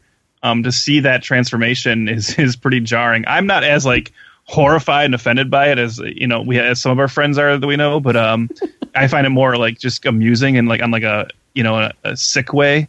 But it is pretty funny that Optimus Prime is like that bloodthirsty. It's for being crazy, a hero. man. And yeah, Peter Cullen, he's been doing. Anytime he's got an excuse to voice Optimus Prime, he's gonna jump at it. And yeah, I feel like that whole gap before that first movie, he was just waiting by the phone for someone to call him and ask about Optimus Prime. I will say I feel like that's the only time Michael Bay might have listened, because I remember they were casting for the voices, and everyone was like, Peter Cullen's still around, just call him for Optimus, and that's what they ended up doing. But so how many MMA fighting John Malkoviches do you give this one out of 5? It's like it's a 2. I mean, it's all right. It's the last act is definitely watchable. The rest of it I could do without. It's, as we said before, it's too long. Yeah, I'm floating between a 2.5 and 3. See, when I don't know, it's like I like the first one more, I think, as a film, but I think if I had to just sit down and watch something from Transformers, I'd probably default to saying, well, I want to watch the last 40 minutes of this one. Okay. I'm going to give this a 2 as well. It's the only one I didn't 100% hate. It's the best of the franchise, with a 2. So a couple years later, man, if you're a Transformers kid, everyone knows about those Dinobots, those Transformer dinosaurs. And Michael Bay was like, we're going to give you those Dinobots. Here's Optimus Prime riding around on a T-Rex. And he's like, Transformers Age of Extinction, mark it in your calendars, Dinobots. And then that movie comes out, and it opens with aliens coming to Earth and the dinosaurs being killed off. And that's what makes Transformers? I don't know, man. What was this one about? A long time ago, the Transformers did something, and something's messed up. No, it's like this is where we learn that there was like there's this alien race known as the Creators who were terraforming Earth, or terraforming multiple planets, with an alloy that we will come to find out is called transformium. But yeah, so they were just like the dinosaurs on Earth were destroyed by the Creators terraforming it, because basically every film in this franchise reveals to us that the Transformers were here on Earth long before we thought they were, and it keeps going back further and further. So yeah, they're made out. One thing that's interesting about this film, though, and about the series in general, because it goes on into the next one as well, is that Byrd, you were talking about how the last film finally had like kaiju levels of destruction, and this series doesn't ignore that. Like, it actually makes the destruction that Transformers and Decepticons cause a plot point. And so that is kind of continued here, in that because of how bad the Battle of Chicago was, and how many people died and the destruction it caused, the Transformers are no longer like really popular with humans, and they're kind of being hunted by the government now. It's the opposite of Man of Steel, where in the next movie everyone was like, Superman's a hero, except for Batman, who thought he was crazy. Okay. Oh, yeah. So they're made out of transformium. How do the Transformers, like, how are they born? Like, what? They're not born. They're made by the Creators. But we'll talk about something weird with that in the next film. Yeah. But the general plot of this one, though, is that there's a bounty hunter Transformer called Lockdown, who's been hired by the Creators to get Optimus Prime, and he's actually teamed up with this military outfit run by Kelsey Grammer, who wants to wipe the Transformers off the Earth, and they're basically hunting them, and all the Autobots have gone into hiding around the country.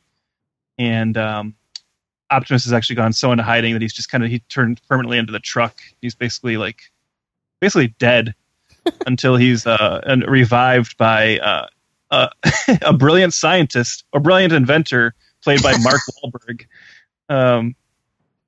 as Cade Yeager, which is a great movie name. Sounds like a Pacific Rim character.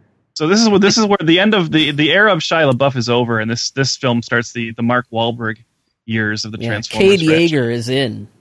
Yeah, and that's. I mean, I'm not going to say any more about the story because who cares? Yeah, it's bullshit. And then of course we have his underage daughter, played by Nicola Peltz, and the whole movie is like, man, you dress too skimpy and all that. And so of course there's jokes to be had there.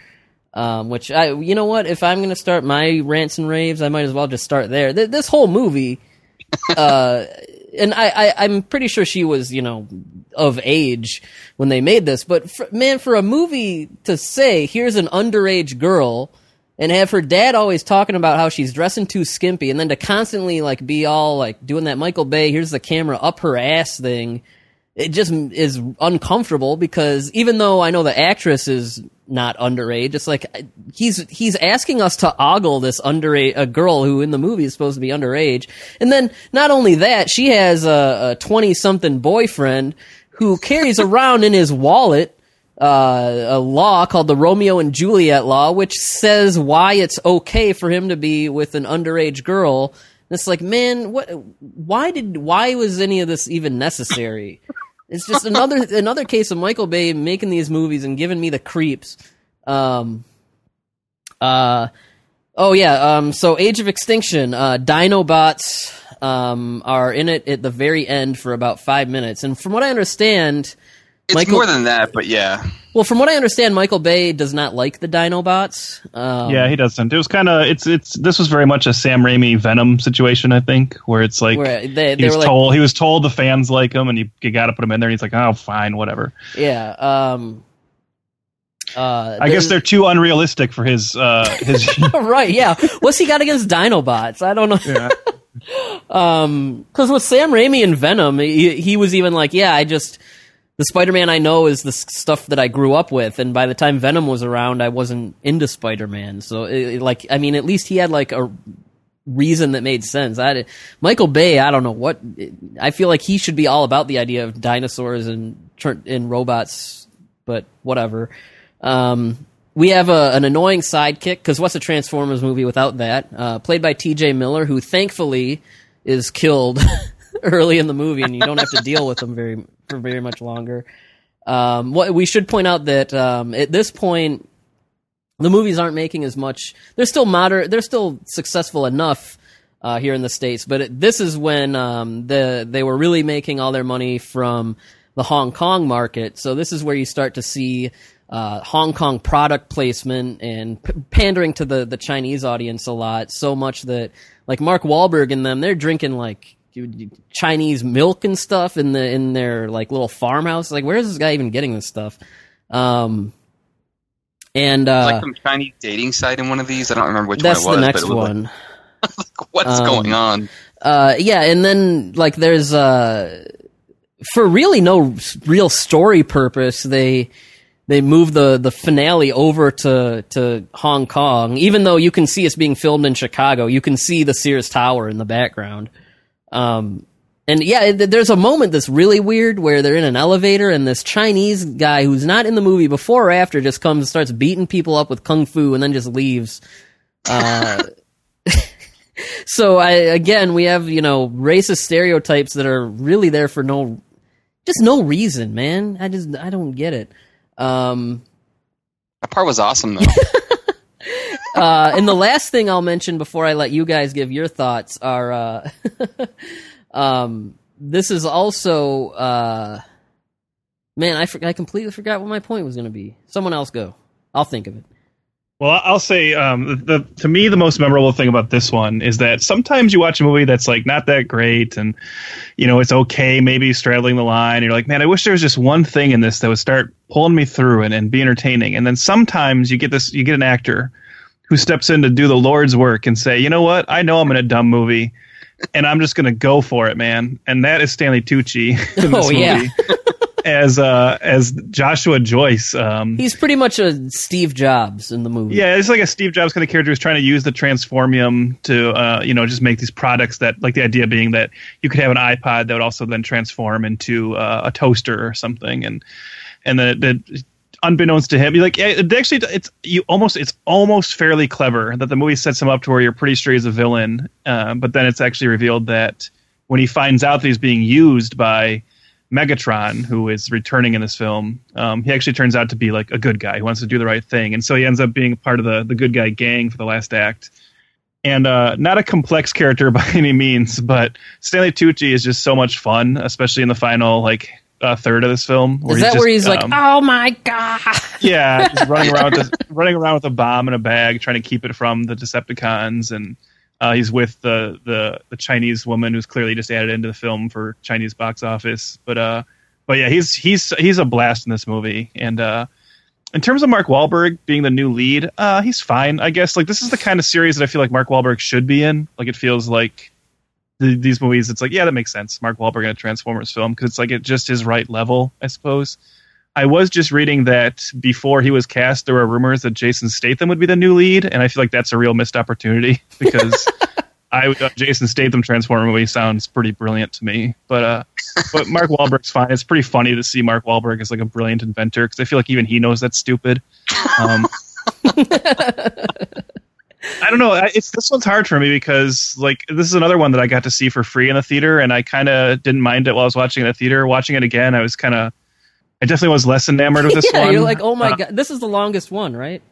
This is the longest one, and I don't know, the action was so good in the last one that it's not even that it's bad here. It's just kind of it's average. It's average and more of the same. And yeah, I don't know. This one's just this one I don't think is horrible by any means, because it's never going to be as bad again as number 2. But this one is like the definition of it's just kind of there movie for me.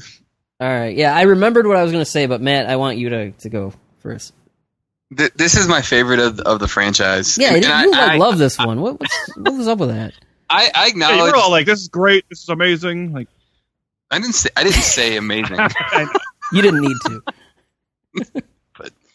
But you are Trev. You hit kind of the nail on the head. Stanley Tucci is a boss in this film, and he is kind of what holds everything together. He's got enough of that charisma, and just like he makes you laugh throughout to like keep you from going insane from all the stupidity that's going on elsewhere. And then dude's got giant dinosaurs, man. Like, how, I don't know, for me that is just the selling point, even if it's at the end of the film. Plus, like, John Goodman's awesome in this. God. Yeah, dude, he's great. That segues into the point that I wanted to bring up that I forgot temporarily. So we do get more or less, we have a new team of Autobots, which visually are a little better. You can tell them apart easier from the previous team. That's because they're different colors. Right. They didn't just use like the same shade of gray. We got a murder-hungry Australian one who's green. I don't remember the guy's name. We have Ken Watanabe voicing the Japanese robot, who of course is like in like samurai garb and is like the calm, like, you know, Asian Zen stereotype, because what's a Transformers movie without casual racism? And then, god damn it, I hate him. Dude, he's awesome. I hate the Hound, played by John Goodman. Why? God damn it, he's just so obnoxious. He's just, are we gonna go kill some stuff? It's like all this guy wants to do is go out and kill things, and he's hamming it up, and like he's got the big cigar, and I love cigars. He smokes a giant metal cigar that we're never which makes no sense. It makes no sense. How do you do that? And I think for a while I was like, okay, I guess it's just a robot-sized cigar, but then there's a part where he like throws it, and it's like a metal thing, and the character doesn't make any sense. He's an asshole. He's obnoxious. He's Walter from The Big Lebowski turned up to like 50. There's actually a scene. There's a scene where they end up in Lockdown's floating prison, and we find like Lockdown has been capturing. He's a bounty hunter, so he's been capturing different aliens throughout the universe. And they find this like one alien that he's captured and has held as a prisoner, and it like sneezes on Hound, and Hound responds by killing it. It's like shoots it and blasts it to pieces. And he calls it ugly.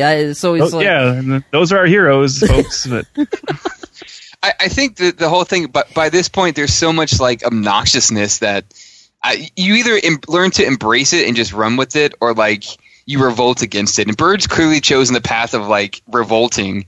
And I'm just gonna say, like, you have to take some of the stuff and try to enjoy some of it. So like Stanley Tucci he's so much fun, and then you have John Goodman, who's like the Hound is just he's stupid, but he's hilarious. No, I'm actually I'm with you on this point, Matt. I think you're right in that, and I think that is the difference between I can see where like Byrd is just like so anti these films that he goes into all of them like ready to hate them, and it's not like it's easy to go in ready to love them. But I think you're right that after 3 and going into this one, I kind of went with you in that I was just like, you know what, at this point I'll just be along for the ride on these. I might only watch each of them once, but there's stuff to find to enjoy, and they can be kind of fun. And you do the stuff that's really dumb starts to be silly. And one thing I will say about this one is that in terms of like Hound and Drift, which is the Ken Watanabe one, and the other God, what's the other one's name? Whatever. This kind of just the fact that I can't remember his name, I guess, slightly disproves my point. But this is finally where after like the initial trilogy, we do start to have more discernible personalities and looks for the Transformers. This is true, and that does kind of go a long way to helping the franchise feel like real movies, or at least real what they're trying to be. So it was nice to finally be like, oh, okay, that's the John Goodman one, and that's the Samurai one. Like, at least I knew who was who at this point.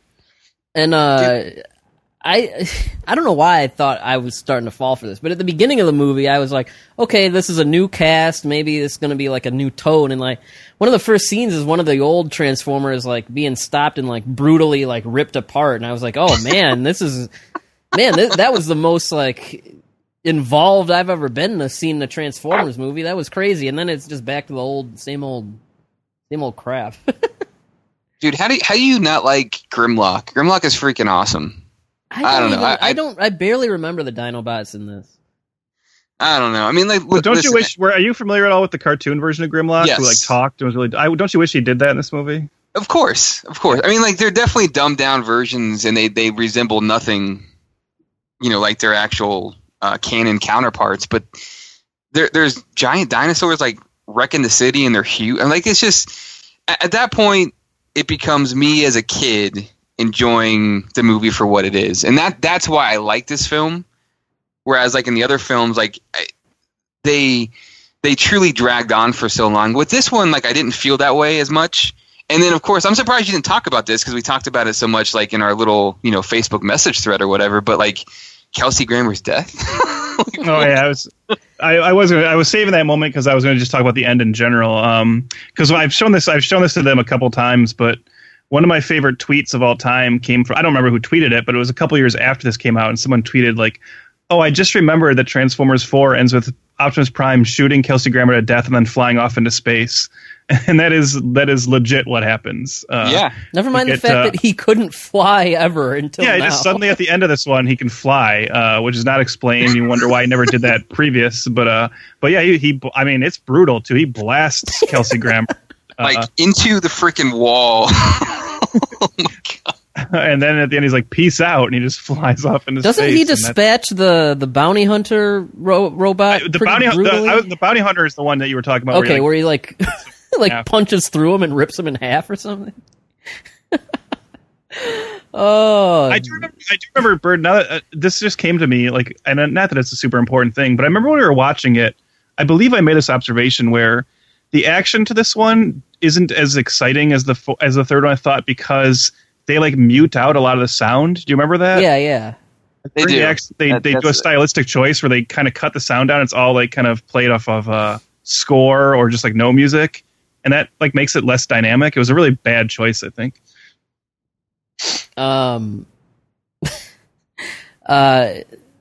Okay, so what?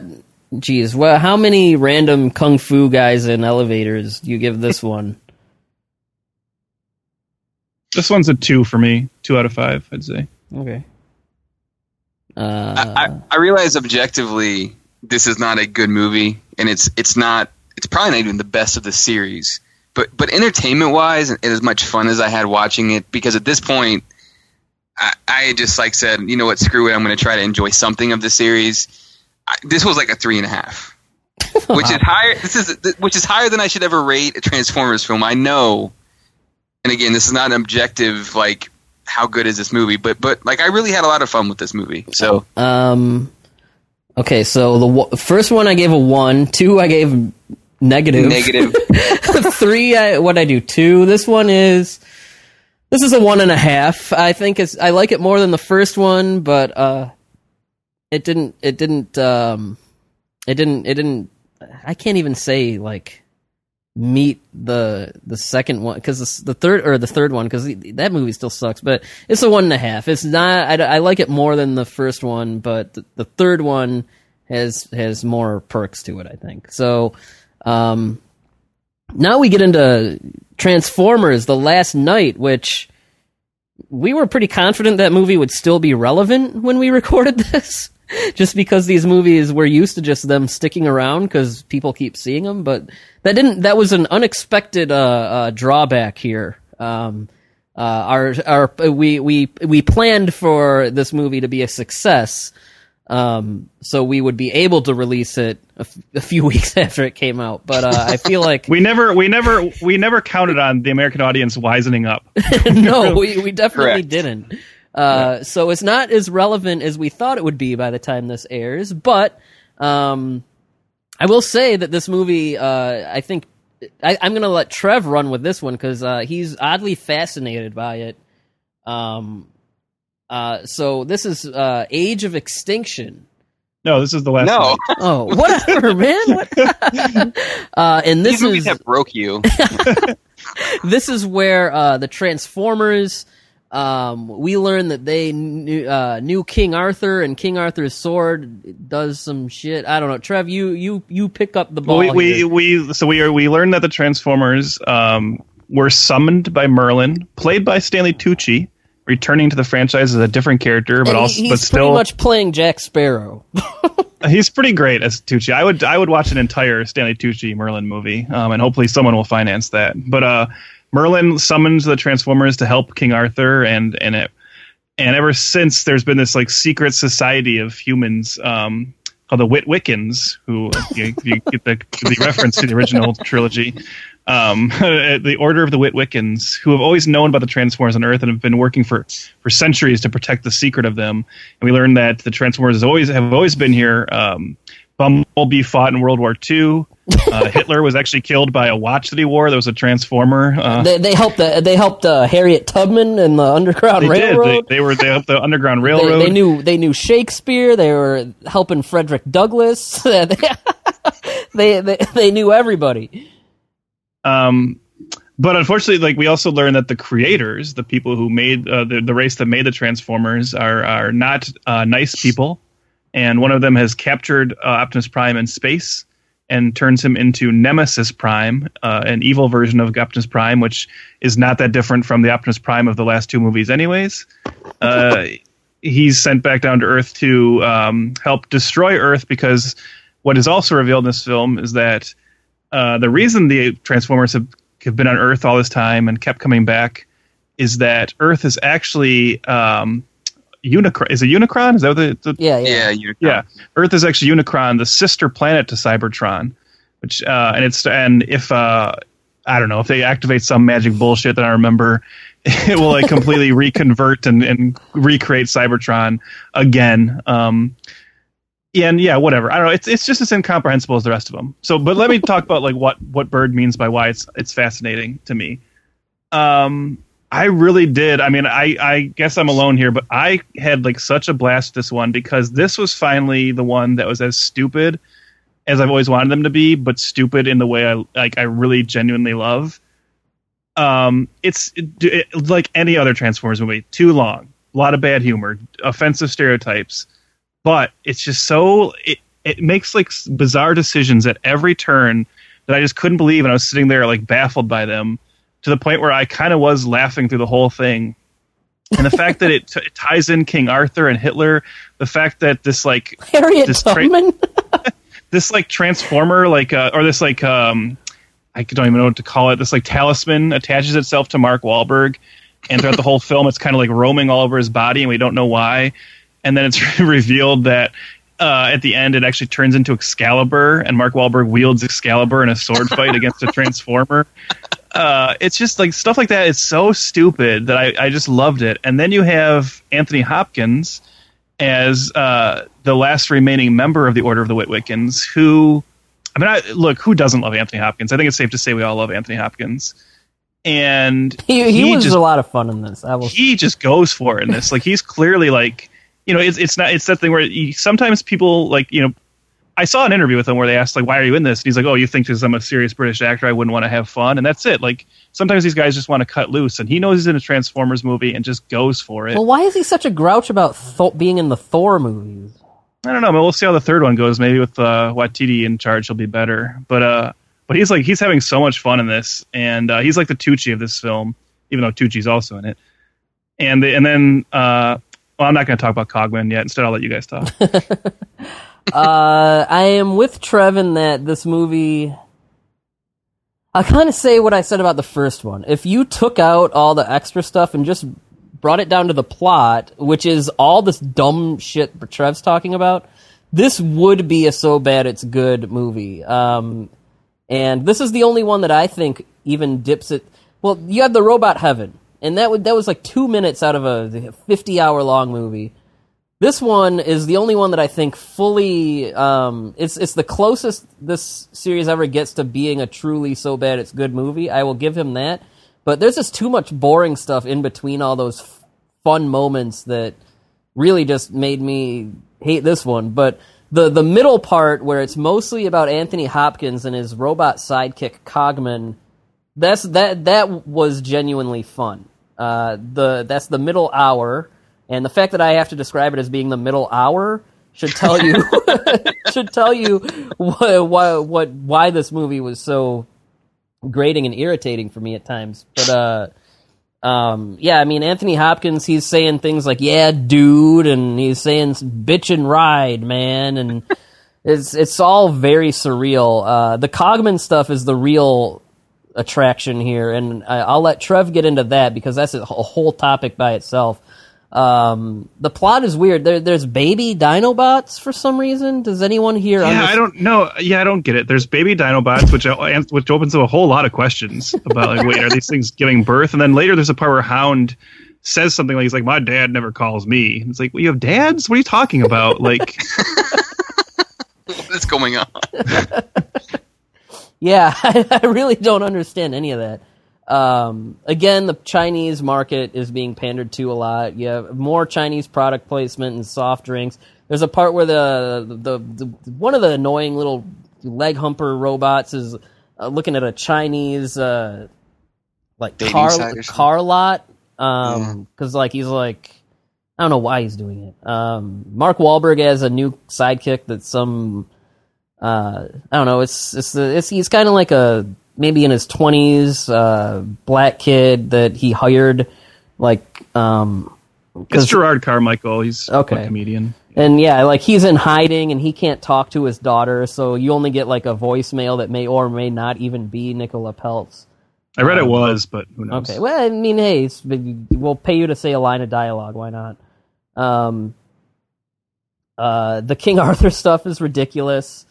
Finding out the Transformers like knew every important historical figure is ridiculous. And yet they're still so racist. Right. Yeah, do you think Mudflap and Skids helped Harriet Tubman? That's what I was wondering. Oh they're like part of the Underground Railroad. I wonder what those conversations were like. Oh Lord.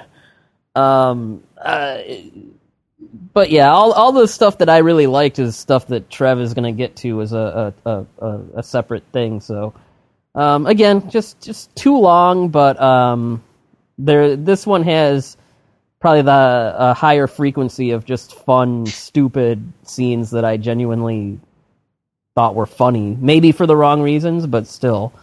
Oh yeah, nothing for the right reasons. Well, except for one joke, which I'll talk about in a moment. Yeah. Matt, so run away with it with this one here. What Run I away mean, with you guys kind of covered all the stuff. The stuff that I found interesting is going to be the stuff that Trev talks about because it's really Cogman.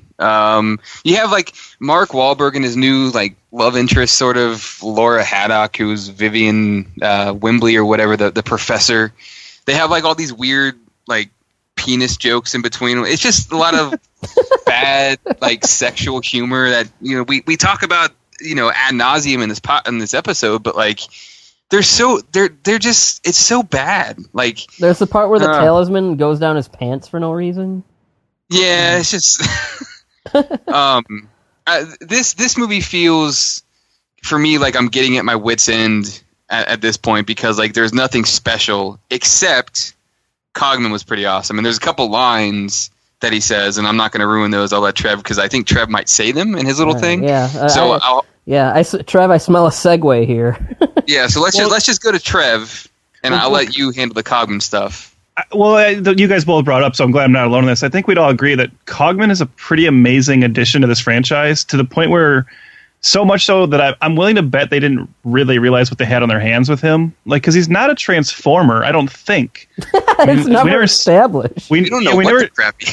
We never see him transform. I just found there's a Cogman toy that transforms into an Aston Martin, and I'm like, why? He doesn't do that. He drives an Aston Martin, but he doesn't transform into one. But yeah, so he's Anthony Hopkins' robot butler, and it's like because he's voiced by an actor from Downton Abbey, and most of the time he is like a kind of stock British butler type. But then the hook of his character is that he also has a split personality where at any second he can transform into this like bloodthirsty psychotic murder bot that just wants to kill everyone around him. Is he even written that way on purpose though? I would assume he was. He's just such a weird. He's like a really weird, fascinating character. There's a moment where they're on a submarine, and at the end of a scene, he's just suddenly like, "I'll be right back," and he just runs off and shoots himself out of a torpedo tube. And you're like, "Wait, what? Why did he do that?" Then you find out he did that just to go grab some fish to make sushi. He just started like Mark Wahlberg says something like kind of sexist to the female character, and suddenly Cogman just runs across the table and starts choking him. They're in a car chase, and he actually starts singing "Move, bitch, get out the way." That was the line I was talking about. that part is great. And then he's actually responsible for what I consider the first legit good joke in the entire Transformers franchise. There's a moment where Anthony Hopkins is kind of telling the backstory to Mark Wahlberg and what'd you say your character's name was, Matt? You actually remembered somehow, but you talking about Vivian or whatever? Vivian, I think is her name. But he's telling him that like the whole backstory, and the score is starting to like really like escalate as we are used to in moments like that. But then the camera pans up and reveals that Cogman is actually playing an organ on a balcony above them, and Anthony Hopkins yells at him. He's like, "I'm just trying to make the moment more memorable." And then then they keep going, and he starts singing like a choir to do it again. And that joke was so good that I was like, well, that doesn't deserve to be in a Transformers movie. It's like actually that's a really clever meta joke about the kind of way music is used in films. So yeah, like Cogman is a real delight. I was actually very disappointed at the shocking lack of Cogman merchandise at Comic-Con. Hasbro was there, and they had Transformers stuff, and they had a lot of toys for this film, but they really dropped the ball on Cogman. I don't think they knew that people would respond to him, though. Because I have seen, this film, obviously, like any Transformers film, and this one in particular, I think just because people are sick of the franchise, has been obviously really attacked and really, somewhat rightfully so, brutalized. But I have seen a lot of people point that character out as a highlight. But that said, it's not like I want them to make like a Cogman spin-off movie or anything, or have Transformers 6 be like full of him, because maybe it's just the kind of thing where it's funny because he's just this weird little character in this movie, No, I agree. Cogman is the best part of this. I mean, him and Anthony the middle part is like a Cogman Hopkins buddy movie, and that's why it's fun to watch. And you know what else I like about this? It's a double-edged sword, because it's something I like, but then I also don't like it because they kind of drop the ball on it.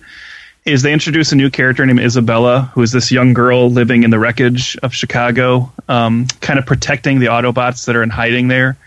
And she has a little robot. She has a little Transformer sidekick named Squeaks, who is actually the first. I don't know if you guys agree. I think it's the first Transformer that's like legit cute in the series. Maybe, but like the movie keeps telling him he's ugly.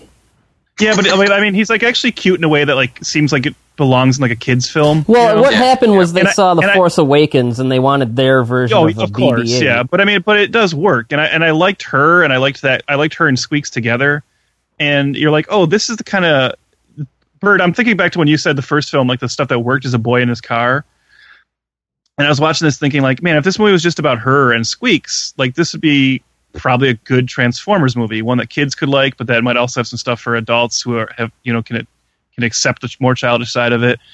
And then frustratingly, the movie just completely like drops her from the story, like after the first act, and then she returns for the finale, but for no good reason. I just think they dropped the ball on her, but I like the addition of her. I wish she was in it more. Her scenes made me think that maybe there is some potential for the Bumblebee film that's coming along, since that's allegedly, a film about Bumblebee and a young girl. But we'll see. Yeah. I do want to say the Nemesis Prime thing is ridiculous. He's Nemesis Prime in space. First of all, Optimus Prime doesn't even show up in this until like an hour and a half in. And then he's Nemesis Prime in space all time. And then at the end, he comes down and tries to fight Bumblebee and them.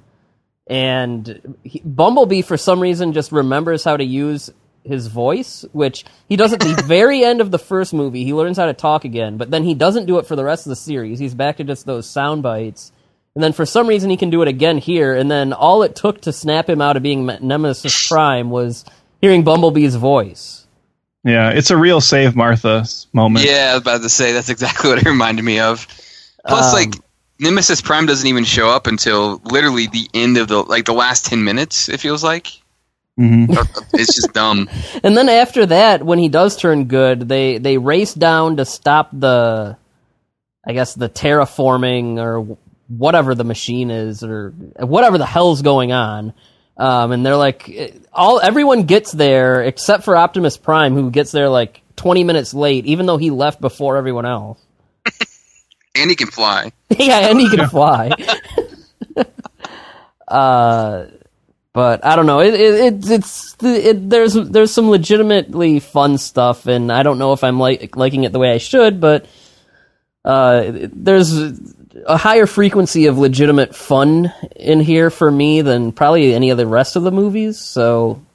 Oh, we forgot. There's that scene where they're like introducing the Decepticons, and it's like Suicide Squad. Oh my God! We do have to talk about that.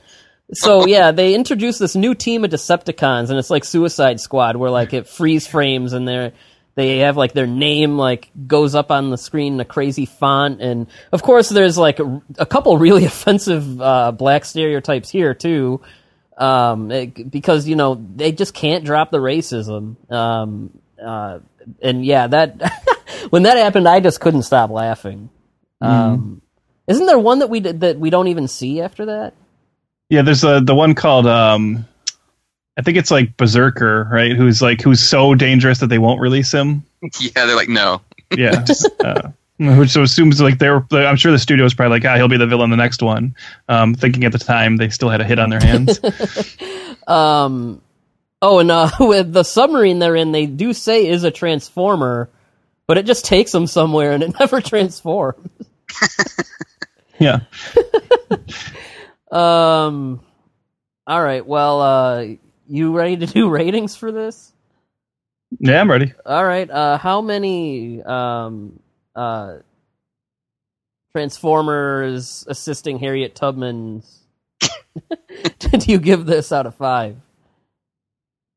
Matt? I'm going to go 1.5 only because of Cogman. I really didn't like much else in this movie. Yeah, I'm with Matt. This is a 1.5 also. But I gave this the same rating as Part 4, but I do like this more. I just good conscience couldn't give this any higher.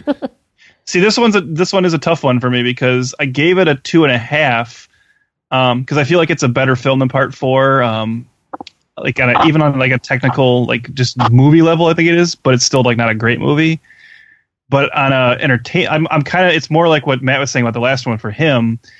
On an entertainment level, I'm tempted to give this one like a 3.5. So maybe I should just average it out and say like a 3, which I guess ties it to the first one for me, but like in a much different way. And I will say that moving forward, if I'm going to watch a Transformers movie from beginning to end, it's going to be this one. I really did find this one to be, yes, there's still some slow spots, and yes, there's still a lot of dumb stuff you have to sit through, but this probably has the most fun sequences for me. So yeah, I'd say this is actually my favorite one on an entertainment level, even though I think the first one is the only one that's actually arguably a somewhat good movie. Okay, all right. If that makes sense. Fair enough. Now, earlier we asked the question. Well, first of all, I want to cap that off by saying, fuck it, I'm done. I can't do this no more, man. Now, you said that. Now, I posed a question to you that I can't agree with your answer. And I said, now, what if someone like an Edgar Wright or a Chris Nolan, because he's such a big Michael Bay fan, David Cronenberg comes out of retirement and says, I'm going to make Transformers 6, but it's in the same continuity as the other films. And you said you would not watch that. That cannot be true. I don't believe that for a second. Yeah. It would have to be just complete... Okay, keep the continuity, but everything else has to change. Like the tone, everything has to be just fresh. Because I can't be dealing with this no more, man. I can't do it. So, I mean, hey, if Bumblebee really is going to be something that's... Okay, sure, same continuity, whatever, but if this really is a new creative team that's going to give this a completely different feel, none of this stuff trickling in from these Bayformers movies, okay, we'll see, but I don't know. I just have my doubts, man. I can't do it, man. These are the way. As far as movie, like Hollywood blockbusters go, like I really would rather watch like a Ghost Rider or something. Like I really, the first Ghost Rider. Yeah. Oh my gosh. I don't know, man. What is wrong with you? I really hate these, man. I can't do it. Okay, so before we wrap up, earlier we posed the question, why did outside of, maybe a bigger brand recognition and bigger merchandising presence, outside of those factors, what is it do we think American audiences are latching on to that they aren't getting out of, say, a Godzilla or whatever? Did we figure out the answer to that? And do you have any theories as to maybe why? Again, outside of the merchandising and brand recognition, outside of that, is there something about the films themselves, when you take the franchise names out of it, that you think is attracting more people? Yeah, I think it's two things. I do think it's the action. I think for as much flack, I should say, as Michael Bay gets from like cinema junkies and nerds, I think they forget that actually a lot of the mainstream audience likes his action. Like they really do enjoy how big and loud and bombastic it is. And I said to you guys that when this all started, it was because, and yes, I was just kind of trolling you guys, but I said Michael Bay should direct a Godzilla movie, and then you guys wanted to murder me. We got that. It was called Final Wars. Well, but my point was, I think like American audiences respond to this style of action more. And I will say, I don't know how you guys feel about this. I do think one thing he actually does really well in these movies is the way he incorporates human characters into the big action with the giant robots. I think there's actually some sequences where that's done really effectively.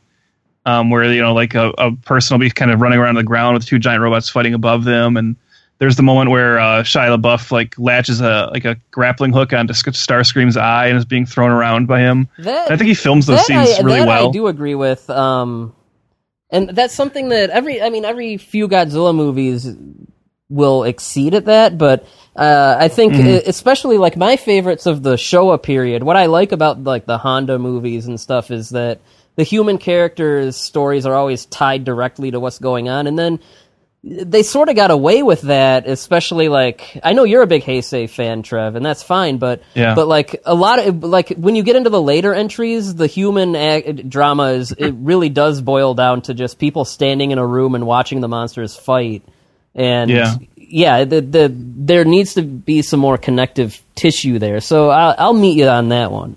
Yeah, and then that ties into my second point, and this is one where it's more like, because you guys might roll your eyes when I say this, but just let me explain. In terms of like getting an American audience, I think what people might like more about these than, say, the kaiju films especially the American versions of them that we've gotten, is that he does populate these two with human characters, and he kind of puts the emphasis on them. Like, it's clear he cares more about like the Shia LaBeouf comedy stuff than he does the Transformers, really, to a degree, or like Mark Wahlberg and stuff like that. And I think you could say the characters aren't that great, but I think American audiences just like that more than just a movie where it's all about like the giant creature or the giant robot or the giant monster. Mm-hmm. And I feel like the fact that his films are just full of weird characters, at least for 4 films, for a while, people responded well to that. They're like, oh yeah, I like that Stanley Tucci's being weird in this, and that there's also, hey, look, there's John Malkovich, there's John Turturro, there's John Voight, there's other people named John. Just his movies have they have a lot of interesting, wacky characters, and I think that's a thing that speaks to American audiences. Yeah. So I guess I can see that because they might not be good characters, and their storylines might not be good, but there's a certain investment there that I mean, Ford and Godzilla and Hiddleston and Skull Island, like those. Yeah. It's not even some of that might even be by design too, is that I think that they're putting so much into the monster stuff that they almost, I don't want to say they're not trying, but they just aren't, the filmmakers aren't invested in the human characters. Right. It's something I've told you before about like what keeps me from being a bigger fan of kaiju films is that, of course, I like to watch giant monsters fight and tear up a city, but I also want to have somebody that I connect to. Yeah. And the Ford is not that, and the best whatever the hell Hiddleston's name was. The best kaiju movies are the ones that do that. I mean, the original Godzilla, or the Gamera trilogy, like those have like real solid human characters, and what is going on in their lives is directly related to what is happening with the monsters. So, no, I think that's something where with the MonsterVerse stuff, I think that's something where Michael Dougherty and Adam Wingard doing the next movies, hopefully they're mindful of that. Yeah.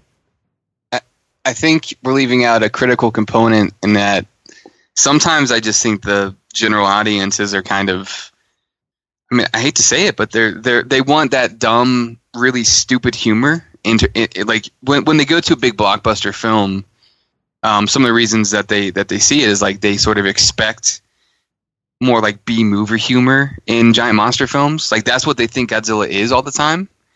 And when they don't get that, maybe they're just, they're okay with it being a Transformer film. They're okay with it maybe even being in the Power Rangers film. We talked about that like weird couple jokes that were in the latest Power Rangers film or whatever. That kind of humor goes over well with mainstream audiences for whatever reason. It doesn't with us, but it does with a lot of the mainstream audiences. Like when you talk to people about it, they're like, yeah, I thought it was funny. I'm like, really? But I think that's kind of a big part of it, honestly. Like people are okay with really dumb, idiotic characters. I think that's true. Yeah, I mean, I think it's really easy to sometimes forget that. Yeah, no, I think it's easy to forget that sometimes you're actually in this minority by thinking this humor is like shockingly bad. Because you can certainly talk to a lot of people who are like, oh man, T.J. Miller, he was hilarious in Transformers 4. Yeah. It's like, okay. Well, I mean, look at the comedies that are successful every year. I think usually they made Sausage Party, guys. Like Sausage Party was a movie that got written and made and funded. I don't understand like how that happened. Whatever. All that said, though, I'm not shocked that it finally reached a breaking point, right? And that number 5 was, it's certainly not a bomb by any stretch of the imagination, but not doing as well as the other ones. Well, it really didn't do good here, and then I think they were really putting all their chips on the Chinese market to carry it, and I mean that a lot of studios do that now. Like that's the only reason we're getting Pacific Rim 2 is because it was so huge in China. So when even they were like, we don't really want this anymore, and I was reading that they started to find like an ironic like oh my god, I can't believe how bad this is, humor in the Chinese pandering, and like, just thinking it was ridiculous. And it's the first time the Chinese audiences were like, they said people were walking out of the theater. They're just like, man, we've had enough of this. Yeah, especially because like Michael Bay, as he does a lot, before this one came out, said it was his last one. But I actually wonder if, because they always talk about how like studios actually know, sometime before the film comes out, how it's actually going to do. And I wonder if he could just see the writing on the wall, and he was like, you know what? If these aren't going to continue to be giant, I'm just going to get out now. Yeah. I do think Bumblebee is going to be a very important film for them. I feel like if it bombs, I think we will see. That'll be the end of it for a while. They'll reboot it. They'll reboot, but they'll wait a bit. And when they do reboot it, they're going to make sure to like, I think probably follow the canon and structure of like the cartoon more and kind of go off. Yeah, or if Bumblebee is a hit, then they'll move forward with Transformers 6, but you'll still see that movie be closer to whatever Bumblebee was, right? Yeah. Which will probably be, I'm assuming, probably dropping that Bay kind of humor and being a more family-oriented film. Yeah. All right. Well. I think we forget too, like this stuff was this has been over a decade, right? So like audiences changed. But if you stack these movies back to, like, if you just put them and you watch them like we did, which I marathoned them, you can't really tell that they were made 10 years apart. The humor is all the same. Yeah. And I think part of the problem with these, like, they didn't adapt. They didn't change at all. The humor is always the same. That's an interesting point, too. I never even thought about that until the second you said that, Matt. But, like, people will talk about how, like, oh, well, see, the audiences just got so sick of it. Now they realize it's bad. And this one's the worst. This part 5 is the worst. But let's just say, as an experiment, what if part 5 had been part 3 and 3 had been 5? Would this one have been a huge hit and part 3 would have been the one that bombs? I think so. Because like you said, they're mostly interchangeable. Yeah. It's not that this one was any worse. It's that it was the 5th one and that people were just kind of done. I think we saw the same thing happen with Pirates 5 this year, where it's just like, nope, that's good. We're kind of finished with this. Well, I mean, we live in now. I mean, the studios are just so eager to just make sequels that people don't want. Like 10 years ago, this never would have reached part 5. Nope. But yeah, that's anything else you guys want to say about this bullshit before we get out of here? Guys, we have talked on a podcast about Transformers for as long as a Transformers film is. Like 3 hours. This is 3 hours long. We're not there yet. We're still under 2:30. So I mean, we can squeak by. The call is almost 3 hours, but we BS. Oh yeah, it's because we had that BSY. Yeah. So I mean, obviously, giant robots and giant monsters are two animals that share the same ancestors. And next time we go into giant robots, we'll probably be talking about something you would expect more from a show like this. Probably something more Japanese. Matt, I know we both just got that Robot Red Baron DVD set, so yeah, man. I mean, our next big robot thing will be something a little bit more acceptable, and hopefully something a little better. Let me end this with a question that you guys might like, because I can bring it back around to kaiju stuff. If the Transformers series was to keep going, but they wanted to cross it over with something, what kaiju property would you like to see Transformers crossed over with? I'm gonna go back to some. It's not really kaiju necessarily, but like did you ever watch the show Inhumanoids? Have you ever seen that? No, it's like when you said that, like it flashed some kind of thing in my mind, but I'm not sure I'm thinking. Yeah, right. So it's actually. So, like, it's actually a Hasbro property. It's actually in the same universe as G.I. Joe, but like they're basically like these giant monsters that fight these more or less like super soldiers and stuff. But that would be pretty cool because like they're giant monsters fighting giant robots, and the monsters are actually pretty unique. And it would still be within the Hasbro family or whatever. So I think that'd be pretty interesting. Godzilla has enough mecha stuff already. Yeah. Pacific Rim is kind of its own unique world. It's its own separate universe.